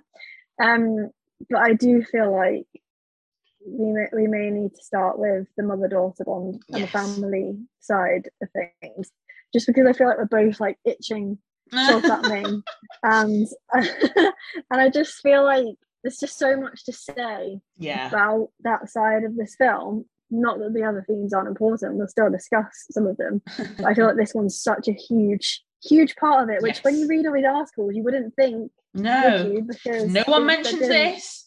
No, about periods. Exactly. So so obviously like one of the themes is the fact that like when you're growing up, like you're gonna have conflicts with your family, and they're gonna have like issues with something you might want to do, and they don't want to let you go, like, and not in a way where they want to like keep you and hold you your whole life. Like it's hard for them. This is, I think, something that like it's easy to forget, especially when you're a teenager. You don't really think about it like as much as I think you do when you grow up and you realize like how hard it actually is for parents to like let their kids like go out and do what they want to do, and like that they can't control every aspect of their kid's life, especially as a 13-year-old as well. Like when you start becoming a bit more adventurous and maybe meeting up with your friends at the weekends and like going out and about, and it's like before that you're probably doing family stuff at the weekend. So not necessarily, but you know, that is something that I had with my family, and it's like it's quite different. Like it's quite a like different way for them to adapt, and obviously like it is a feeling of like emptiness as well, a little bit. I think parents, when their kids start to go and do their own thing, obviously they gain parts of their life back as well. Don't get me wrong, but like I do think they struggle to come to terms with the fact that like they're not potentially needed as much as they once were. So I think like obviously this film focuses really well on how hard it is to be a teenager, but I think it also highlights how hard it is to be a parent of a teenager as well. I think it does both sides of this so well, because it is, I must be, I don't know, I'm not a parent, but it must be really hard being a parent to a teenager where they're starting to get like different thoughts, different opinions, and they're bouncing off like what their friends like want to do and things like that. So it's not an easy job, I don't think, to be a parent of a teenager. I agree. So, I think, and for many of them, like you say, like it's about that initial, especially at the age of 13 and around that age where it is kind of having to start to let go. And it's things like letting them go on the bus with their friends the first time, where you don't know where they are, like, you know, like the general, but you don't know exactly where they are every second. And that's really hard because for parents, sometimes they'll feel like they can't be there to protect their child, or they feel like, you know, they're just too worried about what might happen to their child that they can't kind of do anything else. So it must be really hard to let that go when you've grown up and you've had someone in your life who's been next to you for like 13 years and they've always known exactly where you are. Suddenly just be like, okay, you can go somewhere without me. Like it must be a really big deal. It must be really hard. But I think that's something that I think I would like not dread, but like if I was a parent, I would be like worrying about that part of like when it gets to that stage, because like you just can't control what they do, and if you like to be in control, which obviously Ming does, it's like it's scary. It's an unknown. You don't know how it feels. Well, you're right, especially if it's like a close parent-child relationship. Like obviously Ming's and Maisie's, they're very close. They do a lot of things together. So like you were saying about, you know, not having family time as much. And for a lot of parents, that's really hard because lots of the time their personality becomes being mum or being dad. And then when that's gone, it's like actually they have to go. I know I've read this before, like lots of parents actually have to go and find themselves again when their kids grow up, because their whole life has been about other people and about keeping other people safe. And when that's removed, it's like actually what was I before I had kids? So it must be really hard, and you can see it like in Ming in this, where like her whole day is like around her family. So accepting that her daughter wants to go and do things without her family, it can be hard, I guess, not to take it personally as well. Like it's not meant to be offensive, but I guess it can be easy as a parent to see that as like, well, they don't want to spend time with us anymore, when actually it's not. They just want to spend time with other people as well. It's a really hard balance, you're right. And I think it's, when you're a teenager, you're like, what's the problem? All my friends are doing it. What's the problem? Why are you having a go at me? Like, why can't I do this? And the problem is teenagers aren't like mature enough or like life experienced enough, as a general rule, to understand how complicated that emotion is for their parents. So just think their parents are being difficult and they act out. For the sake of it. Exactly. I just think like, I feel like this film really like shows, because to me, like I was sympathetic to Ming in this film. Same. And that's not to say she doesn't have her flaws, because she does, but then this is what I love about this, is that who doesn't have flaws, and like all parents have flaws, because parenting isn't a to Z type of deal. Like parents are people too. Like curveballs are thrown, like you also parent potentially the way your parents parented, or maybe you avoid like certain things that have happened when you were younger. You and don't some parents your kids have never had a good parental role model, so they don't actually know how to be a good parent. So it's not like you say, you don't have a baby and automatically gain all this knowledge of how to be the best parent in the world. No. Navigating parenthood, I think, is going to be one of the most difficult experiences like to go through. And I think this film doesn't brush over that. It kind of does it in a way where it's not like kind of put it in your face, but I think the fact that we feel sympathetic to Ming shows that they've done it well, where they've balanced it out. It's not all like, oh, poor Mei, sorry. Like we also see Ming's side of things. Because she's not mean. Nice. She's not no. Like that's the thing, is quite often she'll be like, it's okay, Mimi, I've sorted it, we're okay. Like they do a good job of like, she's not a parent who is mean and revels in punishing her child. It's not like that. Everything she does is out of love. And so it's like, even when you don't agree with what she does, you understand why. Exactly.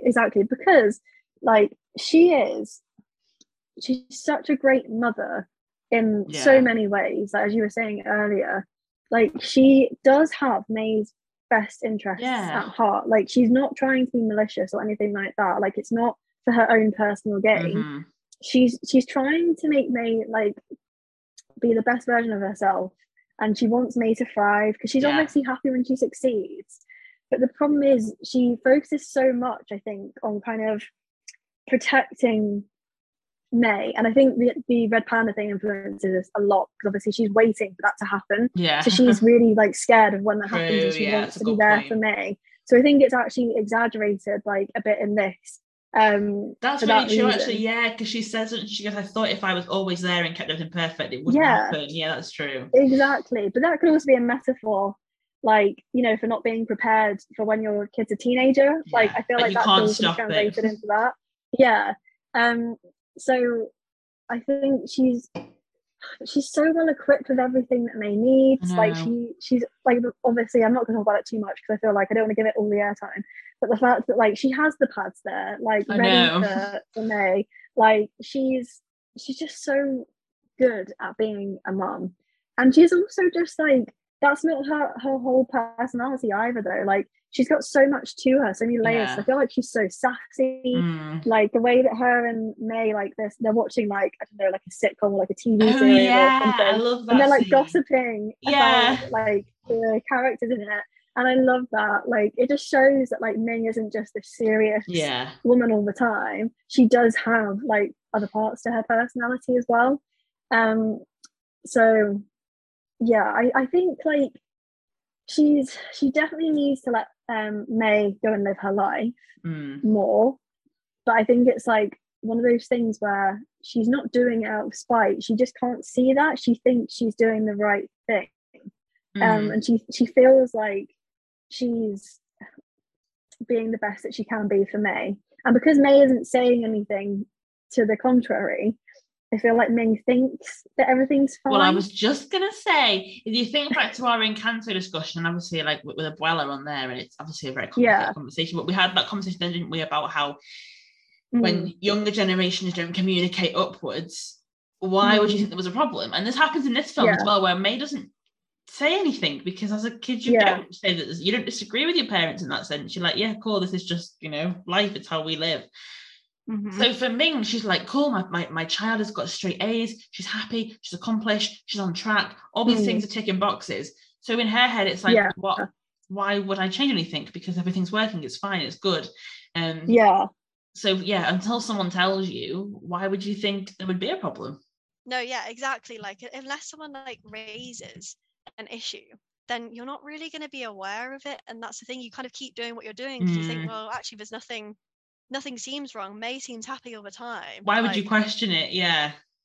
So like that's what I mean, like, you know, when she spends time with mum doing chores, she's not being resentful or moody. She's actually enjoying it. So from Ming's perspective, she's probably thinking, oh, this is great, like Mei loves doing this, like we're having a great time together, like I'm doing a great job. And I think like with parenting there's a lot of that kind of like, you do think about like if you're doing a great job all the time, like you kind of like you put a lot of pressure on yourself, because I think that's the thing, like with being a parent, I think there's obviously a lot of things in society of like what a perfect parent should be, and there's all this kind of stuff, and like, you know, how you should be able to do all of these things for your child should be at this place in life and all of that kind of thing. So yeah, I think she genuinely thinks that she is doing the best that she can for May, and in a lot of ways she is, because she is a great mom. Yeah, she It's is. just that it's hard with Ming, because like she's not like kind of overtly doing something really, really wrong. Like I think it's kind of like a miscommunication between both May and Ming. I feel that like leads to many of the problems. However, I do feel like she realized there was a problem with her own mother, and she never really stood up to her mother. I know they had the fight when they were pandas, but that's, whilst that could be seen as standing up to her mother, she's still scared of her. Like when she calls, she's like, oh, I don't want to.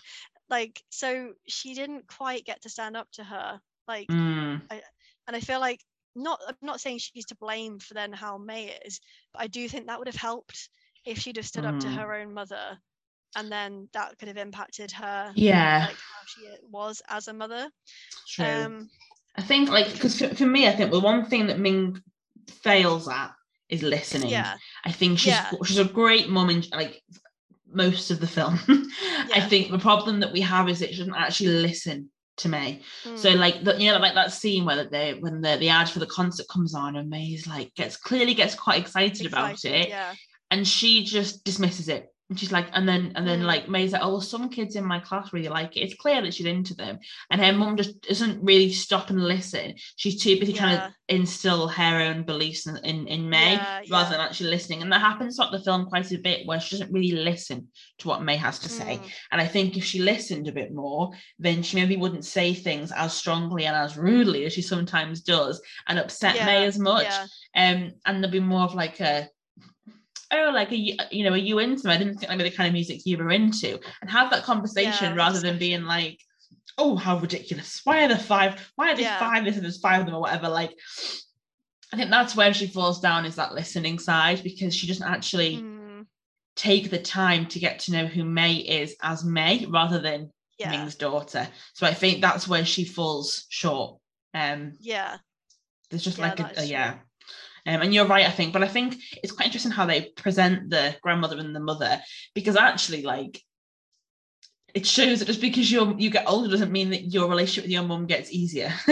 At times, it's like, actually, that can sometimes be harder, because when you're both adults, if you have an argument as two adults, a mother and daughter, that's harder to come back from, because you can't just go and apologise to your mum and give her a hug like you could when you were like a child or a teenager. It doesn't work the same way. So I think quite a lot of like older generations continue with that behavior because they don't want to push a parent away, especially when that parent is then much older, in like an older generation and more vulnerable. They don't want to risk creating a rift that could push that vulnerable member of the family out. So it's all about that kind of balancing act of like, I know that I'm not being treated potentially the right way, but if I say something, it could ruin the relationship at a crucial time in this person's life. So although it was like, I wish I'd seen more of that standing up for herself, I think that's also just quite accurate, because I think sometimes it sounds bad, but sometimes it's just like kind of that keeping quiet is actually the healthiest thing to do in that relationship, because which is bad. It sounds bad, but I think once sometimes someone hits a certain age, they're probably not going to change. And if you kind of then keep that, not about keeping it to yourself all the time, you can still push back on things being spoken rudely to, but I think blowing open that hole when someone's like 40 and 60 or 50 and 70, it's a lot harder to do. A lot harder to do. I agree, but I feel like, I guess like obviously the generational thing is true, like it's a bit more like fragile because of like culture as well, especially I imagine in this family, and like the traditions and the respect with the family, it's also important. But I feel like May's realized at 13 that there's issues, so I feel like Ming could have realized quite early on that there were issues with her mom. But do you think May would have said anything if she didn't turn into a red panda? Do you know what I mean? Like, but the red panda at the end of the day is a metaphor for growing up. True. So you don't need that. But that's what I mean. They're like in the film, obviously what triggers that is May deciding actually, because right up until the end of the film, she's still with her mum, like, yes, I'm going to do the red moon ritual, and like says it all to her face. And then kind of behind the scenes doing her own thing. It's only when she's forced to make that physical choice of, I'm going to keep a panda and I'm going to keep something physical that I can't hide from you. So I think if Ming doesn't have that, does she? She goes through with getting rid of her panda. No wonder, because it's flipping massive. She couldn't have kept that around. It's inconvenient. And I think that's also like, obviously, because then she talks about how hers like comes back and like breaks through. She never really processed that change because she didn't really have a chance to.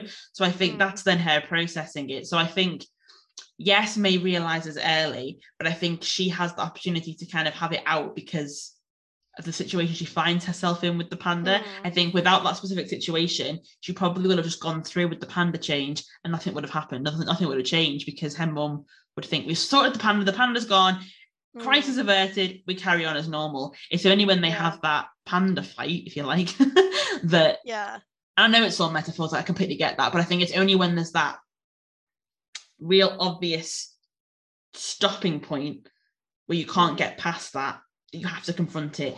That doesn't happen a lot. That doesn't happen in a lot of relationships. In a lot of relationships, like parental and children, it is very much like you either just go with the flow or you say, yeah, mum, that's cool, I'm doing it your way, and then do your own thing secretly behind. It very rarely comes to a head, does it? Yeah, that is true. I also was just thinking then as well, I think it's because of the other influences on May's life that she informs her decision about like who she wants to be as well. Yeah. Because like obviously her dad influences her, her friends influence her. So like I feel like she's forming who she is and who she wants to be through multiple people rather than just her mum. So I feel like that's quite important to note as well, the fact that she makes that decision to keep the panda based off of obviously her own decision of like how she feels that she is, but really she needs everyone around her to inform that decision. And like especially her dad true, and her friends, like they're the ones to point out that the panda is actually positive.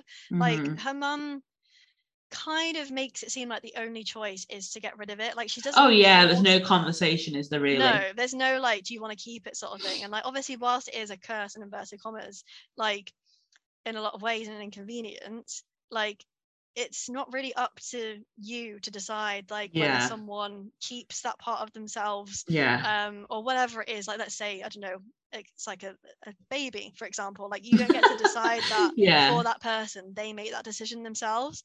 So I feel like I love how you jumped to baby and I was thinking you want to dress like a goth, like yeah, that's probably more realistic, but I was thinking, I was like, what's a decision that like only someone, like you can't make for someone else? So I do feel like there should have been more room for like choice, which is what her dad brings out in her. Again, it's that lack of listening. It's just there's no conversation. May panics, as she would if you turn into a panda, and then mum's like, it's okay, I have a solution, and that's great. Having a solution is great, but you might have a solution to something that doesn't actually need fixing, and it's that you need to listen to a problem before you provide a solution. I think her mum is very good at providing a solution all the time, but sometimes it's not the solution that May needs. No, and I think there's not like a real discussion of like emotions or feelings. No, that's a good point. Like, yeah, Ming's like, we're gonna get through this, we're gonna get on it, like we'll get on with this, we'll push through, like we'll do the ritual, you'll be rid of the panda, like it'll be fine after that. There's no like, how are you feeling about this? Like I know this is a hard time. Like there's none of that. No. So whilst Ming is like great in so many ways, she doesn't really allow May to process a lot of emotions. Doesn't facilitate conversation, does she? It's like, we're addressing it's happening, we're going to fix it. There's no process time in any of these situations. No. And she's made the decision for May. So it's like, there's no real discussion to be had. This is what's happening. We're doing it. Everything will be fine after that. Like she's just full steam ahead with everything. And obviously her intentions are pure. Yeah.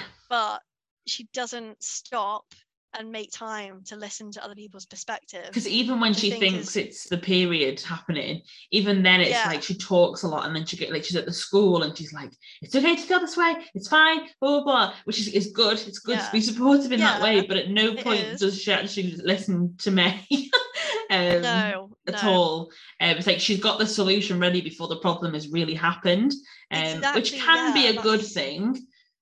But like I say, sometimes that ready-made solution, one size does not fit all.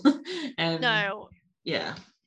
She just like we see like the way she steams in with things. She's very impulsive, which as a parent, I'm sure you would be very protective and everything over your child, and you'd always want to believe that they are the person like in the right with everything. She's very impulsive, like as we see when she goes into the like supermarket shop or whatever it is and shows the pictures to the guy and accuses him of all the things, and then her friends, well, not friends, like peers if you like, from school in that shop, like seeing this whole thing, and it's like she doesn't stop to take the time to think, oh, this actually is very embarrassing for my child. I could have done this a different way. We could have had a discussion lot of things about these for her own benefit rather than for, she thinks it's for May's benefit, but actually it's about her feeling like she's protected her child and she's been a good mom, rather than actually thinking, what does my child actually need from me right now? Definitely. Oh, that scene was so hard to watch. I was cringing so hard behind my pillow. I know, because they could have just had a discussion with some snacks, like just some snacks and like a hot chocolate or something, and she could have been like, so like how are you feeling, like, do you want to talk about this, like it's perfectly normal, like, she didn't have to be like, who is this, like track them down like a weird stalker. Like that's not a good thing to promote to your child, that's a normal way to react to situations. And she's also very impulsive in the way that she blames May's friends for like May's actions and everything, like the way that May lashes out as a red panda towards Tyler. Like she blames her friend's influence for that, when it's like, actually, have you ever stopped to think about the fact that her friends have a positive impact on her? She's so sure about dismissing Miriam throughout the whole thing. She's like, oh, I'm not sure about that, Miriam. Because she goes through and she's like, yeah, because Abby's okay, and like, but it's just like she doesn't really know May's friends. And I think that comes, obviously, like, you don't have to have your child's friends around or whatever, but like I think that's also another thing that we get, is that they don't really go round to Maze. She goes out to see them if she has a social thing, true. Which pre-Panda she obviously didn't have a lot of. I think it was mostly school, and then like on the way home and to school was her social life with them, and obviously that expands once she is the panda, or if you like a better version of herself, in the sense that she's actually doing what she wants to do and chooses to go and spend time with her friends because that's what she wants to be doing. But so she's very impulsive in that sense, which yes, you would be protective if you're a parent and you wouldn't want them to ever be in the wrong, but it's like, just think about like what could have caused her to be like this, and also don't blame her friends just because they're there like at the time. So she has a very kind of chaotic personality, where she doesn't think a lot, I think, before she acts. And I think you're right, it's like she's got a pre-planned thing in her head of like how she's going to deal with each situation as it arises, which doesn't, obviously life isn't formulaic, so unfortunately that doesn't work out for her. But obviously, as we've said, she has the best intentions for May. She just doesn't go about them in the right way quite a lot of the time, and doesn't, like you say, listen. Because if she did listen, she would probably realize that May wants to do all of these things, and it would just be a healthier relationship around. I think. So so I think that was one of my, like, not problems, a strong word, but like, obviously that you can present those issues without it being as stereotypical, because like there is a stereotype around like Asian parents being incredibly strict and never letting their children do anything. So I think that is kind of maybe one flaw. Like I know sometimes it does happen and there are strict parents, I'm not saying that doesn't happen, but I think that was one trope that it really, really did overplay. And that Teen Vogue article I was telling you about before from that American Chinese girl, she was saying that it just feels like it was the one stereotype that kind of remained, was the idea that like she's very stereotypical Asian mom. And apparently there's kind of a thing called the tiger mom in like I think it's like kind of like an American like style stereotype, but it's this idea about like Chinese parenting in America, and the idea is that like a tiger mom is like highly controlling and strict and severe, like to the point where it can like sometimes reach like emotional abuse, you know what I mean, and it's so intense. And I think like, and this girl makes a good point that like, not every Asian mom is a tiger mom. Like that does, like not everyone behaves that way. And I think like that bit where she storms in to see the boy and whatever, like it's so over exaggerated. And I think like definitely it would have been nice to maybe had like the odd more, I know the odd conversation where it was like slightly toned down a little bit, because I think that was one big stereotype that they did still keep in, and whether it's accurate or not for some people, they did take it to an extreme. Too far. Too far. Because that bit with like like I say, with the bit with the crush, and that was just so bad. It was so awkward to watch, and like there's lots of things in this that are like cringe, but like they own the fact that they're cringe, and I enjoy that and respect that. But that scene made me feel quite like I had to like hide behind like my cushion on my sofa, because I was like, I don't think I can watch it, because like you could really feel the pain, like, because you know what it's like when you're a teenager to be embarrassed like in school in front of like all your school friends or your peers for whatever reason. That's bad enough, but like when it's your mum actually causing that, like that's even worse. Like, to be honest, like it's the way that she turns up to the school as well, that I couldn't deal with that either. That would have I would have stressed. I was watching it and I was thinking, this also isn't very realistic. Like, the mum's got a job. No. Like, she wouldn't be behind a tree. Like, this is a respectable woman in like a local neighborhood. She's not going to be behind a tree with binoculars. So for me, like, that trip did actually go a bit far sometimes. Like, I got the whole embarrassing point of it, but it was like, that was a bit much, like the whole like following her around in the car and like being on school grounds and then coming into school, like jumping through the windows, all of that. I was like, that is a bit like a bit much.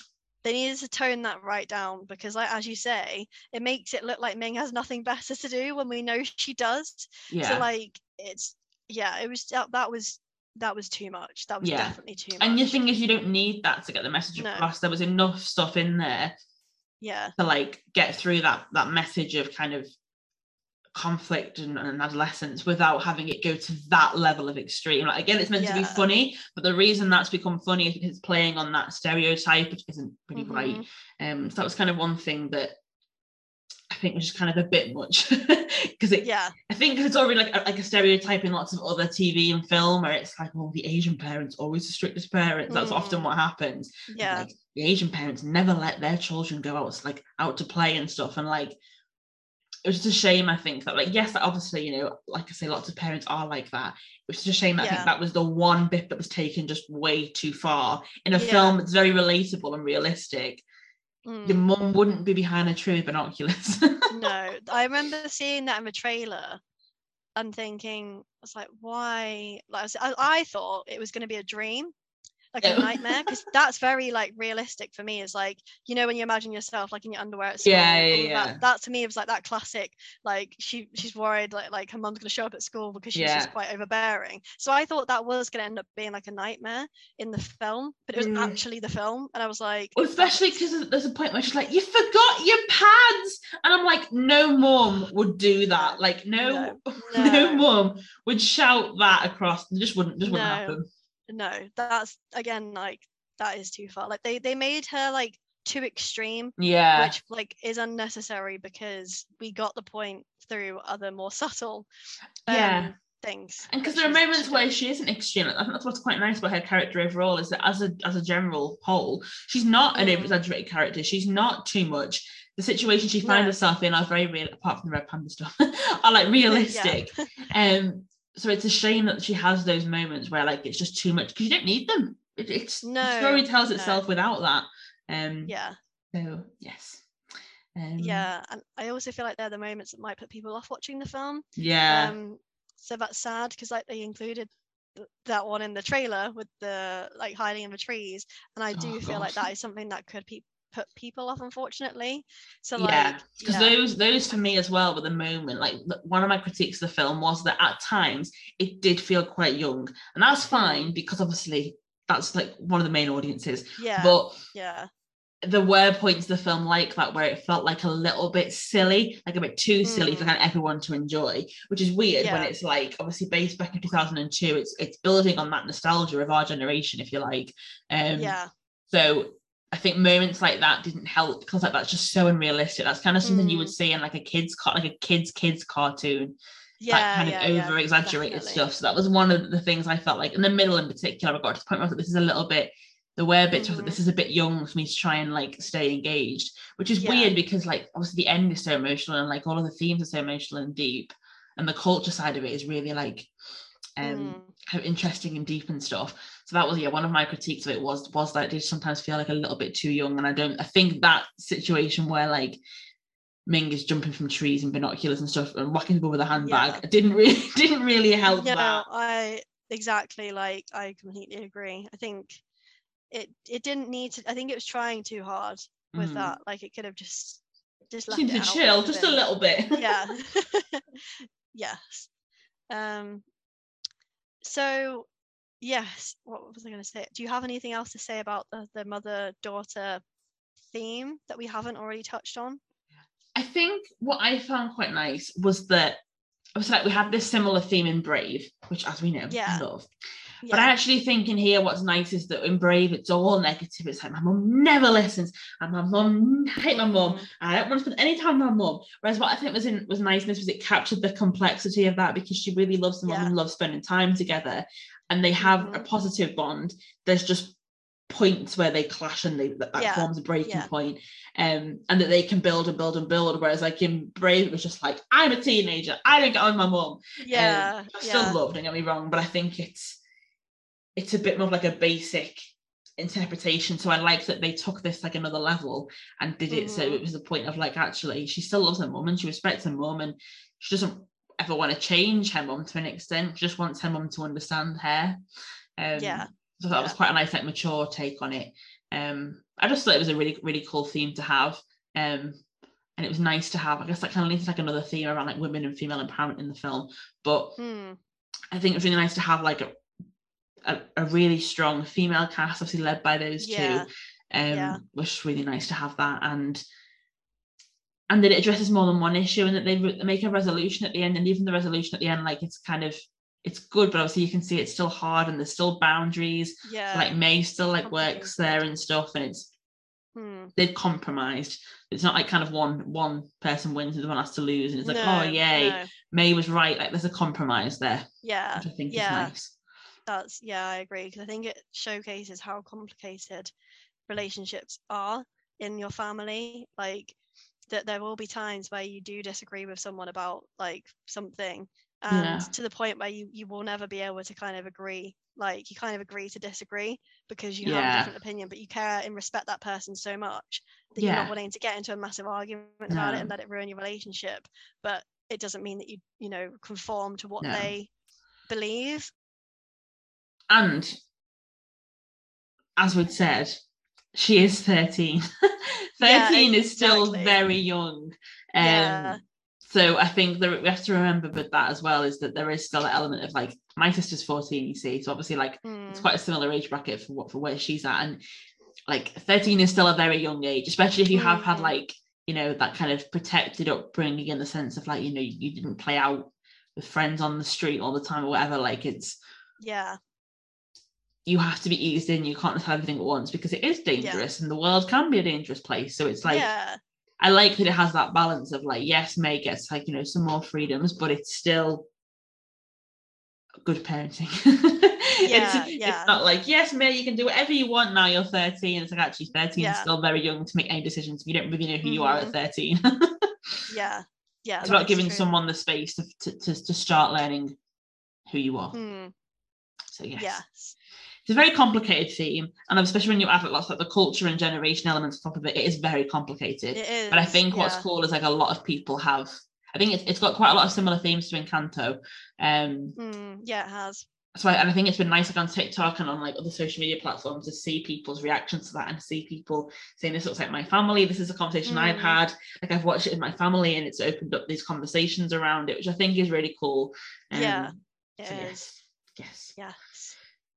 I'm sure there's more we could say, but I think that will do there, I think, for the mother-daughter situation. We've given that a good stab. I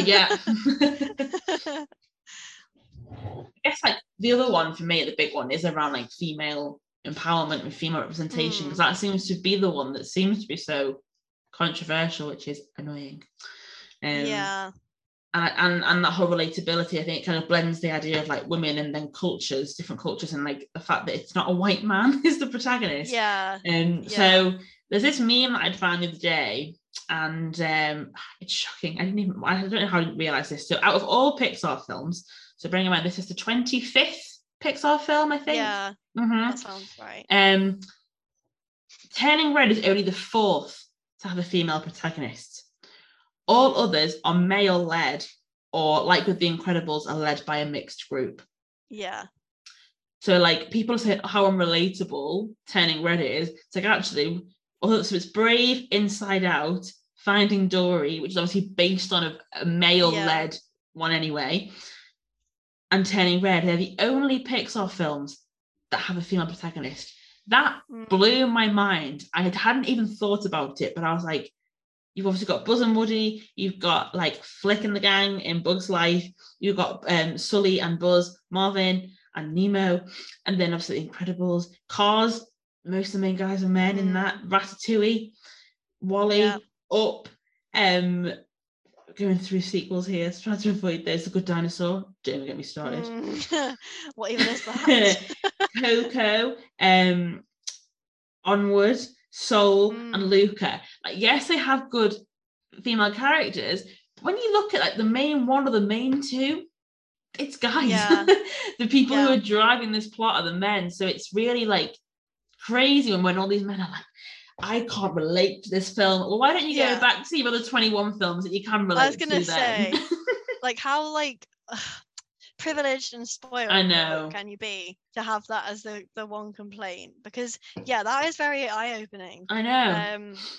But I feel like it's again like reflective of like the times and everything like that, because we're seeing with Disney in general like more like independent and strong women as a whole now, like as protagonists, which is great. But it's just a shame that it takes so long for this to happen. And like I wish that we would see this, like we would have seen this like when we were younger, like that some of the female characters would have been main characters and also stronger, because like most of the Pixar films when we were younger were male dominated Pixar and then films. on the other side, Disney films didn't have mums, they were all dead. So like I'm very lucky at the fact that my mum is a really, really great, strong female role model. So I grew up with that. So I was all good on that front. But like, not everybody has that. Not everyone has a chance to have that. It's like, that's not a bad thing or a good thing. It's just not everyone has that exposure to that type of person in their life. So I think our generation were kind of deprived from like motherly female roles in a mother capacity. Because obviously, even though like Mrs. Incredible is in the film, she's not a mum throughout the film, really. She just is like, I'm gonna go save the world and I'll be back soon. Like, she's not a realistic representation. Not really, no. She's really cool, but it's not a cool it's not an accurate representation. So I think that for me was really shocking to see that. And I think you're right, we are improving, but I also think it's a really stark reminder that it's not improving as much as we think it is. I think it's still so slow. Like that, the fact that in that image, that obviously, the last female-led film from Pixar that we had was Finding Dory. I know. Like since then, there's been 1, 2, 3, 4, 5, 6, 7, 8 films. This is the 8th film since then. But I also think this speaks to deeper problems actually as well, of like women in terms of careers. Yeah. Because it speaks into how little female directors there are. Yeah. Because let's be honest, like the fact that we had a female director in this film heavily influenced how women were represented, of course. So I do think that speaks to further problems just in general in society. And that it's taken so long for women to get into these positions. Yeah. Because that's the problem. Women haven't had the chance to do this yet and make their stamp yet, because they weren't allowed to get into these positions, or they were rejected from these positions because they were women. And it's like, we obviously, women as a whole were just behind, because that's how we started off in life. So we had a lot of catching up to do. And I think to me, like, this just speaks to the fact that, in general, it's not just the fact that like, Pixar haven't had women represented in the films. I think it's that Pixar haven't had a lot of women within the company to influence those films in that way. So I think this is where I think, now we've got a film like this, I'm excited to see like other films are also directed by women in Pixar, and to see like what they can bring to the table. And that's not just saying that only women can direct films about strong women. That is not true, but clearly it makes a difference. This makes a difference, and it's something that I would like to see more of, definitely. But yeah, I just feel like it's because it's taken so long for women to be respected in these positions and considered for these positions is one of the reasons, at least, that why we just don't see there like a female presence in a way that we would like, and it should be in a way that's relatable, in the way that's accurate as well. So it is frustrating. And you see it, it's like, you know, we cast our mind back to Marvel, for example, and the fact that like for so long, whilst we love Marvel films, the idea that like the original 6 Avengers had 1 woman to 5 men is just not accurate. Like, sorry, it's just not. I know. For many, many years, that's what we were stuck with. We were stuck with, and of course, that representation of a woman is obviously absolutely stunning, gorgeous, fights like a badass, attracts to everyone, like can do everything really, really well. So even that, like, it's not a realistic presentation of emotion or anything. Whereas you look now and you look at the fact that when we've got people like obviously like WandaVision and that whole like exploration of emotion and family, and then you're looking at like Miss Marvel coming out and the fact that it's like a young girl from an Asian family. These messages are being brought out more and more and more, and people don't like it because when you say about like those films being led by white men, because for them that's been the default. So for them they feel put out, I imagine, because that's what they feel entitled to. So that's the norm. And I'm not saying it's everybody, it's obviously not everyone, but the people who are kicking up a fuss are unfortunately basically like stereotypical white men who have an issue with it. It's like, and it comes back to there was a review that was basically pulled, so it was for Turning Red, and I think it was in Cinema Blend, and it was actually the managing director wrote it, and this is I can't believe this was published. It was pulled afterwards because the cast complained. He said, "I recognised the humour in the film, but connected with none of it. By rooting Turning Red very specifically in the Asian community of Toronto, the film legitimately feels like it was made for director Domee Shi's friends and immediate family members, which is fine, but also a tad limiting in its scope." No, that was what he said. It was like, which is fine, but it's also a tad limiting in its scope. That was what he wrote in his review. So obviously there was a massive kickback in that. It's sexist, it's racist. And he then felt the need to tweet afterwards, even though it was like pulled down, he put, "Some Pixar films are made for universal audiences. Turning Red is not. The target audience of this one feels very specific and very narrow. If you are in it, this might work very well for you. I am not in it. This was exhausting." So this is obviously where Simu's tweet so this is what from. So he's retweeted that, and because it's this whole idea that because one film doesn't, and I've the quote you hear, I remember doing like shows in I'm really into theatre, and I've said lots of classic musical theatre roles are written for white men. And I remember doing a show, and this male song had to be sung by a male who was of African American culture and heritage. And the comments I heard from white male performers that were like, "Oh, like, you know, why do, you know, it's really frustrating that we don't get that good song. Why don't we get those good notes? It's not fair." And I'm like, look at the entire history of musical theatre songs where those songs have always been written for you and people who look like you. So it's that frustrating thing where it's like, to turn around and say, this is not made for a universal audience, when you've got a film about rats. You've got a rat who cooks and opened his own parish restaurant, but you're fine with that one.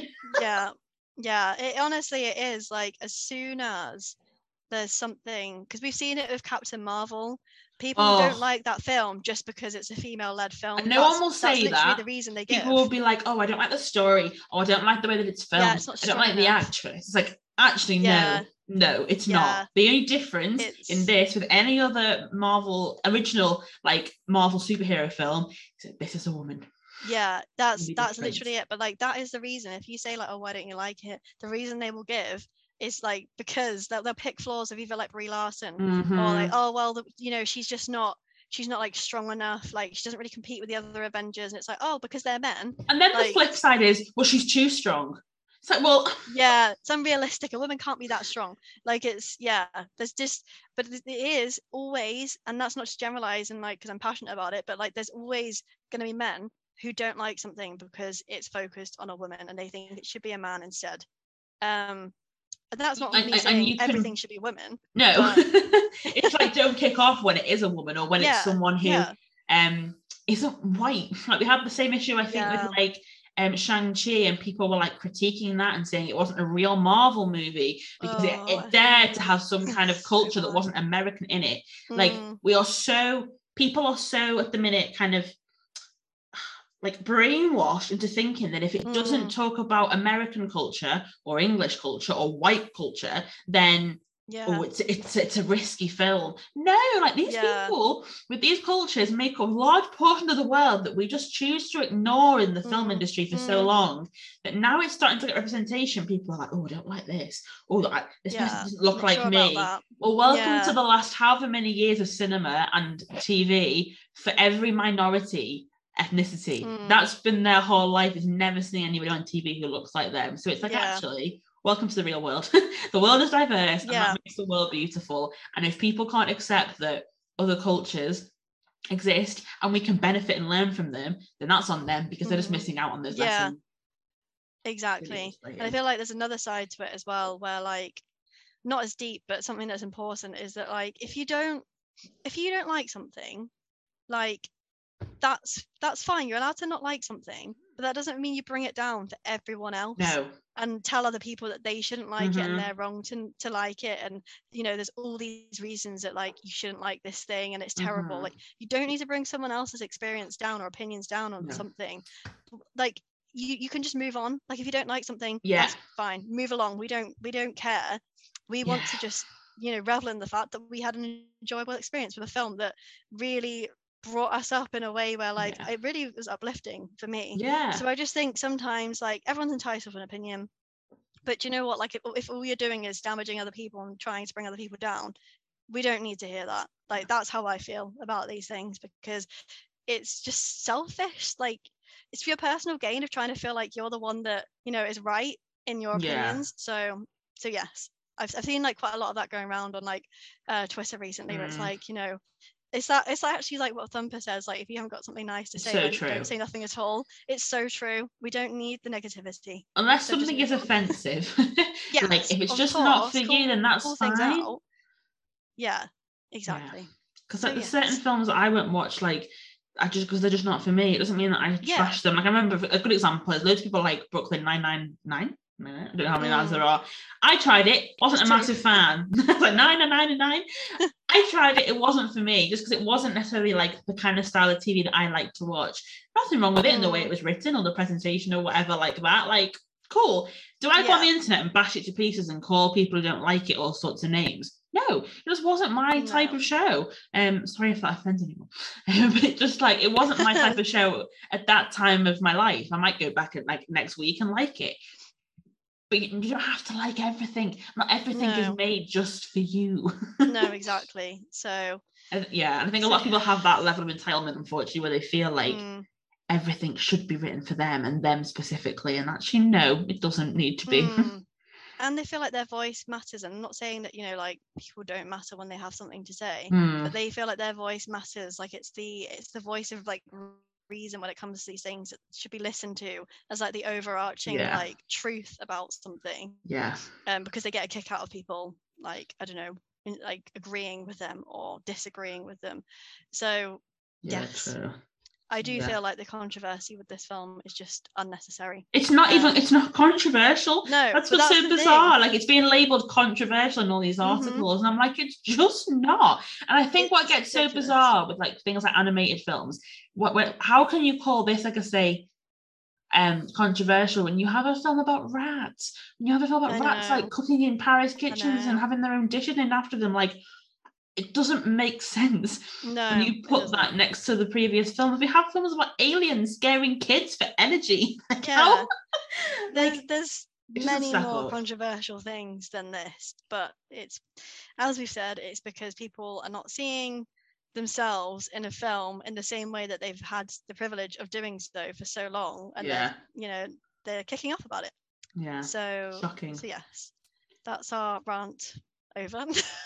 Yes, it just really frustrates me, because it's like, actually, do you know what, like, embrace it. And like, I love watching films that have got cultures that are different to mine, because I learn stuff. I love that. I know. Why would you not want to enjoy that. I don't understand. Just be more open-minded, honestly. Yeah. Like, just open your mind to the prospect of other things in life and other cultures and other people. Like, it's just not hard. It's not hard to be No. nice. It takes No, more it's not. effort and energy to be mean and negative than it does to be nice. Exactly. So there you go. Yes. It's not hard. So if you are a racist or a sexist and you're listening, we hope we've changed your mind. Yeah, yes. So I feel like we've discussed like two of the like main themes, if you like. I feel like there's quite a few other ones, but I feel like we can't go into detail. No, oh my on goodness, all of them. no. But I feel like some of them are like, obviously one of the main ones is the whole growing up and your inner beast, if you like, as well. True. And like embracing who you are and accepting yourself. Yeah. I feel like finding yourself is definitely yeah. I feel like we've discussed that a lot with characters, really, haven't we? Discussed that maybe more in like our thing with May. Exactly. And I think, so I think you're right, kind of trusting yourself sometimes is a good way. Like sometimes you can get advice from other people. Like getting advice from other people is good, but ultimately sometimes the only person who can make a decision that's right for you is you. Yeah, exactly.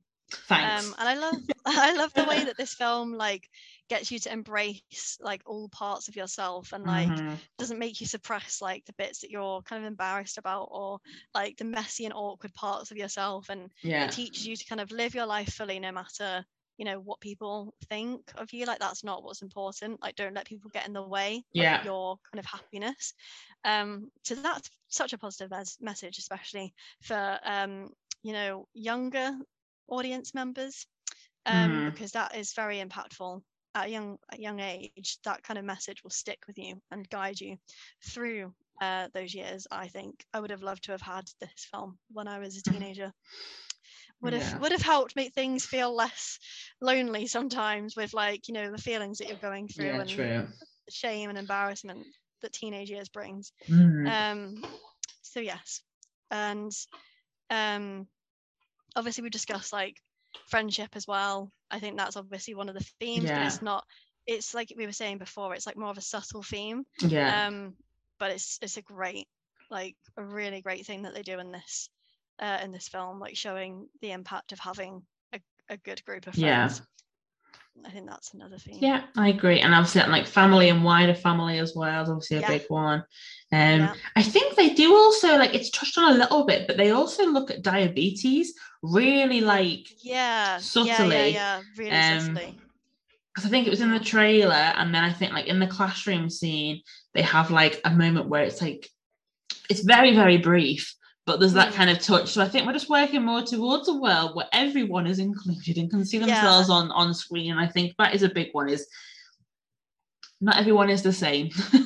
Not everyone needs to be. And I think this film is good at putting that out there, is like, for example, the fact that May's family and her ancestors didn't need to keep the panda, but that doesn't mean that that's right or wrong. It means it's right for them. May keeping the panda is right for her. And so I think it's a nice reminder to everything in this film that whatever makes you happy, as long as it doesn't cause harm or damage to somebody else, is okay.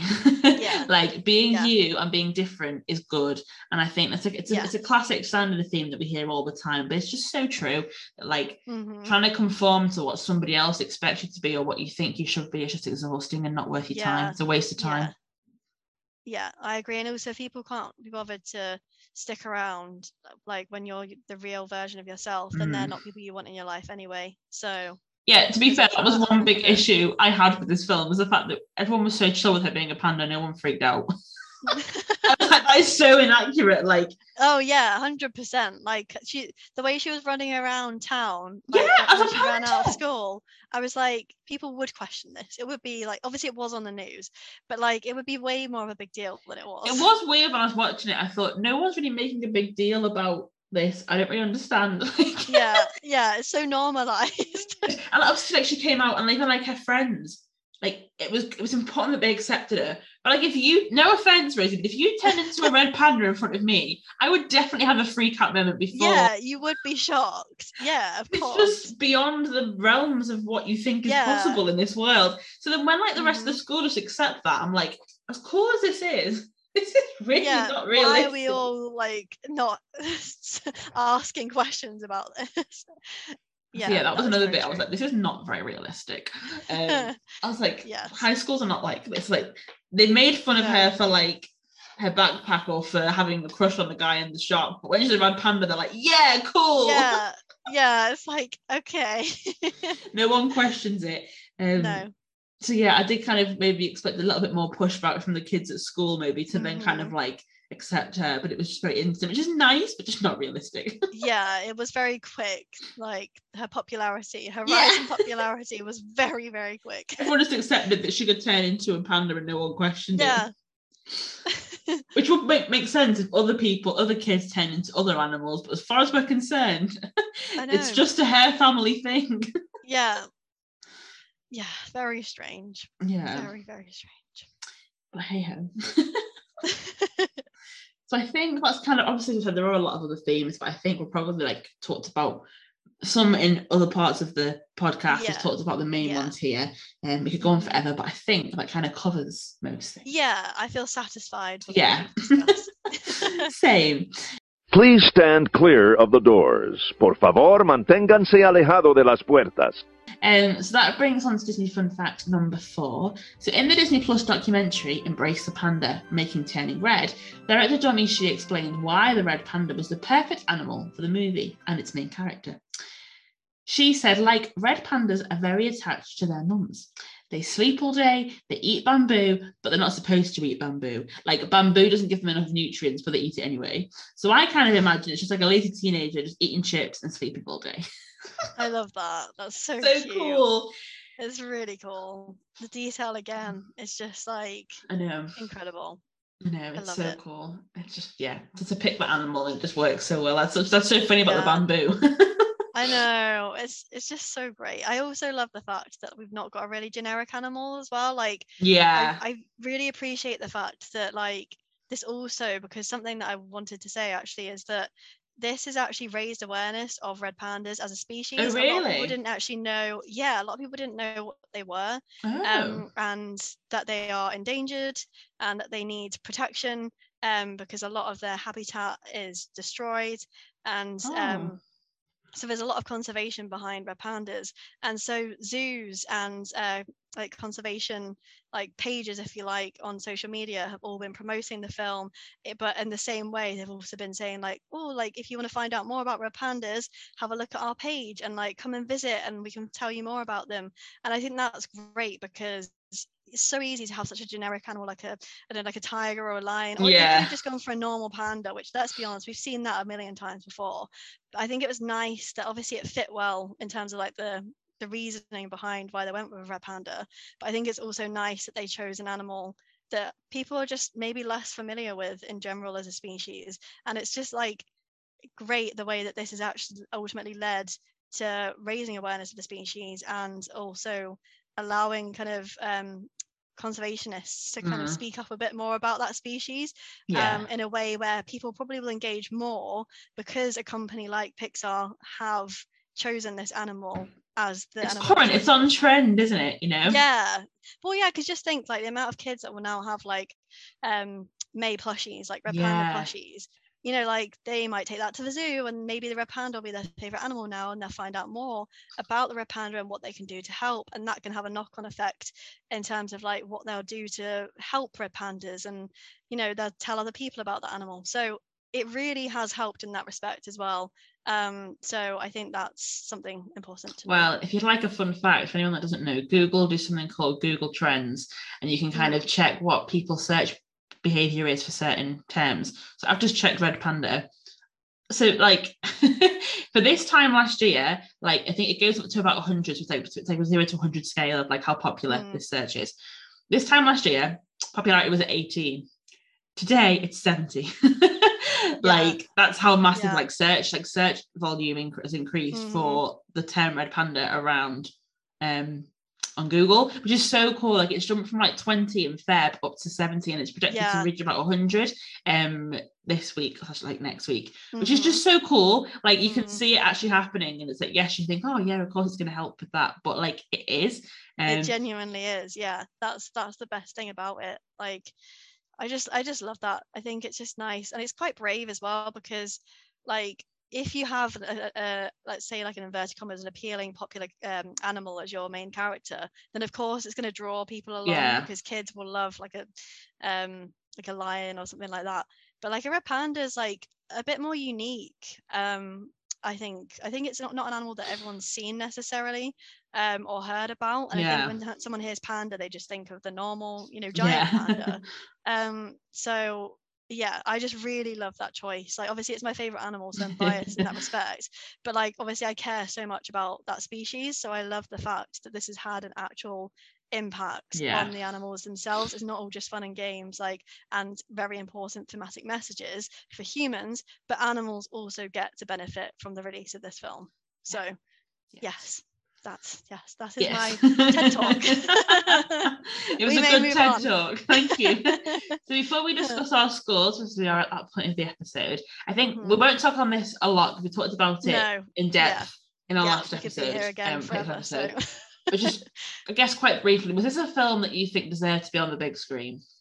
Definitely. I think, personally, I think all animated films deserve to be seen on the big screen, no matter what company they're made with, because animation is meant to be seen in the best like format, and the amount of work that goes into these films, it needs to be appreciated on a wider scale.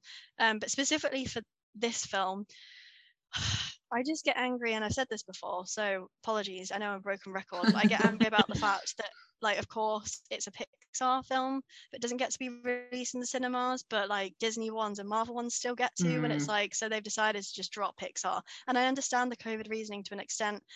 However, they're still releasing other films. So it's like, well, if that's your excuse, that doesn't really seem to work out. Like if you're picking and choosing which you're supporting and which you're not. And from an animator's perspective, I would be very, very angry about this, because it's like, so you don't appreciate my input and my work as much as you appreciate the people that worked on Encanto, for example.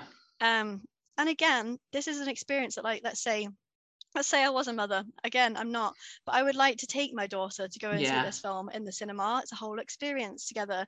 Like watching stuff in your home is great. It's cozy and it's nice, and it's comfortable.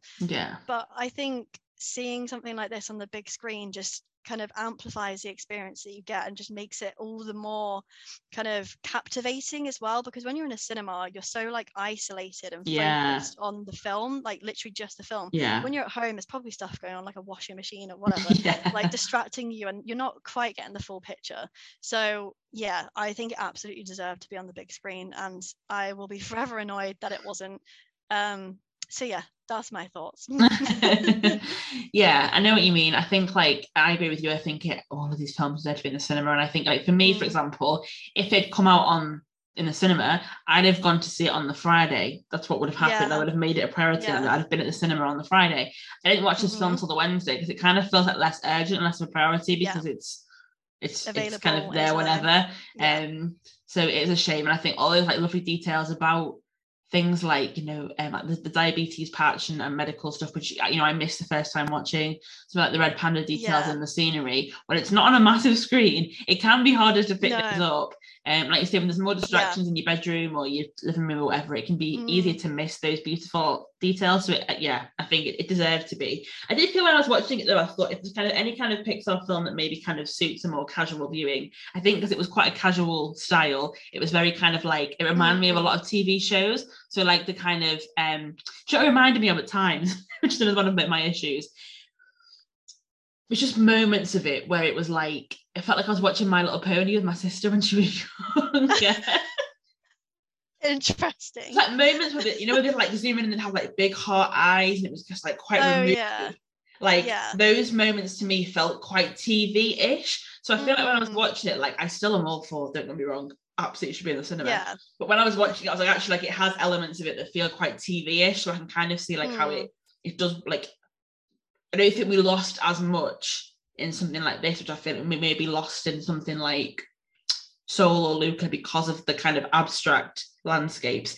Because they were quite, not saying that they deserved to be in the cinema more, they didn't, they all deserved to be, but I feel like we didn't lose as much in Turning Red because most of it was human, relatable circumstances. The landscapes weren't as vast, like in the backgrounds and stuff like that. So I think not that diminishes them, but it's kind of less. It's hard to try and explain it without sounding like I'm like critiquing it when I'm not. But I just think like when you watch that kind of more casual setup in a casual space, it feels like you're missing less. Whereas I feel like when I watch Luca with the beautiful like vast oceans and that like city, new world type thing, same as Soul, where it's like this kind of whole new world. I feel like you miss out on that more when it's at home, because it feels so separate. Whereas because I feel like the way that like Turning Red was made, it felt like someone was talking directly to you. So I feel like that in that way, like the TV side benefited it because it did feel quite personal to just you. So I think it probably got away with it in certain respects because of the style of the film. Doesn't make it right, but I think it maybe got away with it a bit more because it had those like breaking the fourth wall, and that's a very sitcom TV style thing to do. So I think lots of the elements of it lended itself to being watched at home, but that doesn't mean that it shouldn't have been released on the cinema, because it absolutely should have been. To me, there's no excuse for it, so it's just like frustrating. Like if there was a genuine reason for it that like aligned with like reasoning for like why other things hadn't been released, then it would be fine. I wouldn't have an issue. Like if Encanto was released on Disney Plus as well, and if like the Marvel releases were, obviously that's not going to happen because cinemas are open and everything, but like then at least it would be fair. But it's just outright like saying Pixar's not the same to us. It doesn't mean as much to us. So that's it's really frustrating because I really wanted to go and sit in a cinema. I wanted to have that experience and to go and to feel it. I mean, I still cried. Like I cried at the end of this film. Like I did cry quite a bit, but I have a feeling I probably would have cried a lot sooner and had those emotions a bit more overwhelming. But it's the surround sound and it's all of that. To me, it's like all of your senses are heightened in a cinema and you're so focused you don't miss things. I think sometimes your attention can be quite taken away from the TV because you watch TV so casually. Like if you're watching a TV series, you're not 100% focused on it. So for me, I like to go to a cinema and fully absorb the content that I'm watching. Well, it's even things as simple as like not having your phone out. Do you know what I mean? Exactly, like when you're at home, the phone's just there, or like there's no interruptions. So that's what was missing from this for me, like for the experience. And I think it deserves to be celebrated as well. For me, it just feels so casual. Like, and I'm not saying that things aren't celebrated when they go on Disney Plus, but you make it big deal. And I was really annoyed because I went on Disney Plus on Friday because I was trying to watch Pam and Tommy, and because it's quite a new release, I was kind of going through the new release banner at the top. I expected Turning Red to be the first one on there. Bearing in mind this is 1 week after it's been released, it was 5th. Yeah, that's I was really like, bad. I don't understand. Like, it's your brand new feature length film. It's animation, which is what the company is all about, and you've got it. It was behind the most bizarre things as well. Like, I was like, that is so weird. Like, why is it number 5 on that list? Like, it's been out a week. And it's got like a heightened press coverage. It's got people talking about it. It's not like it's kind of a quiet release. Exactly. So why is it? It baffled me. I was like, why is it so far down the line? I know. Yeah. So that really annoyed me. It's a shame. It's a shame, and I hope they don't continue down this route. And I know they've got COVID to use as a blanket for now, but like, it's still not an excuse to me. So. Well, I think the next Pixar release is Lightyear, isn't it? And that is planning to go back to the cinemas. So hopefully only less than 3 months away. So what, to me, again, that makes it worse because I'm like, if you can release that in the cinema, why couldn't you release this one in the cinema? True, although to be fair, they were planning distribution before Christmas, I guess, when like Omicron was crazy. So I don't agree with it. I don't at all. But then why are other films out at the same time? I guess to be fair, no other Disney or Marvel film has come out since Christmas, has it? Because Encanto was before Christmas. I guess Encanto was just before, yeah. Yeah, which is they could have pushed it back. There's no rush to get it out in the cinema. If they could have waited, they didn't have to do it. But yeah, I think they were worried about it because I think in America, in the UK, like cinemas are open and it's fine. But I think in America, like at that point, a lot more cinemas were closed. Until it hadn't reopened yet, depending on state rules and laws and stuff. So I wonder if that had a lot to play into it, because they were obviously worried that But I don't understand, like, when you would do things like when we had this level of pandemic, like last year, like with Black Widow or Jungle Cruise, whatever, you just released it on premium first. Yeah, so I don't understand why you couldn't give people the option. Yeah, that's what I mean. So like you would have it in the cinema and in premium, and then it would be free later on, like lots of the other films had. So not defending it, I'm just saying. I think like reasoning wise, I can see why that decision has been taken in like a precautionary sense, but I don't think it's excusable when we had similar situations the year before, and we were given 2 options. It just doesn't make sense. Exactly, I know. Does not make sense. Disappointing. But we enjoyed it anyway. Yes. So, provide briefly for me, please, your overall thoughts on the film and how you rate it out of 10. Okay, so I love this film a lot. But my issue with this film is actually really like, I'm probably kind of picky to some people, but like to me, the animation of the red panda, like obviously I know it's not meant to be an actual red panda, like with the accurate size and everything.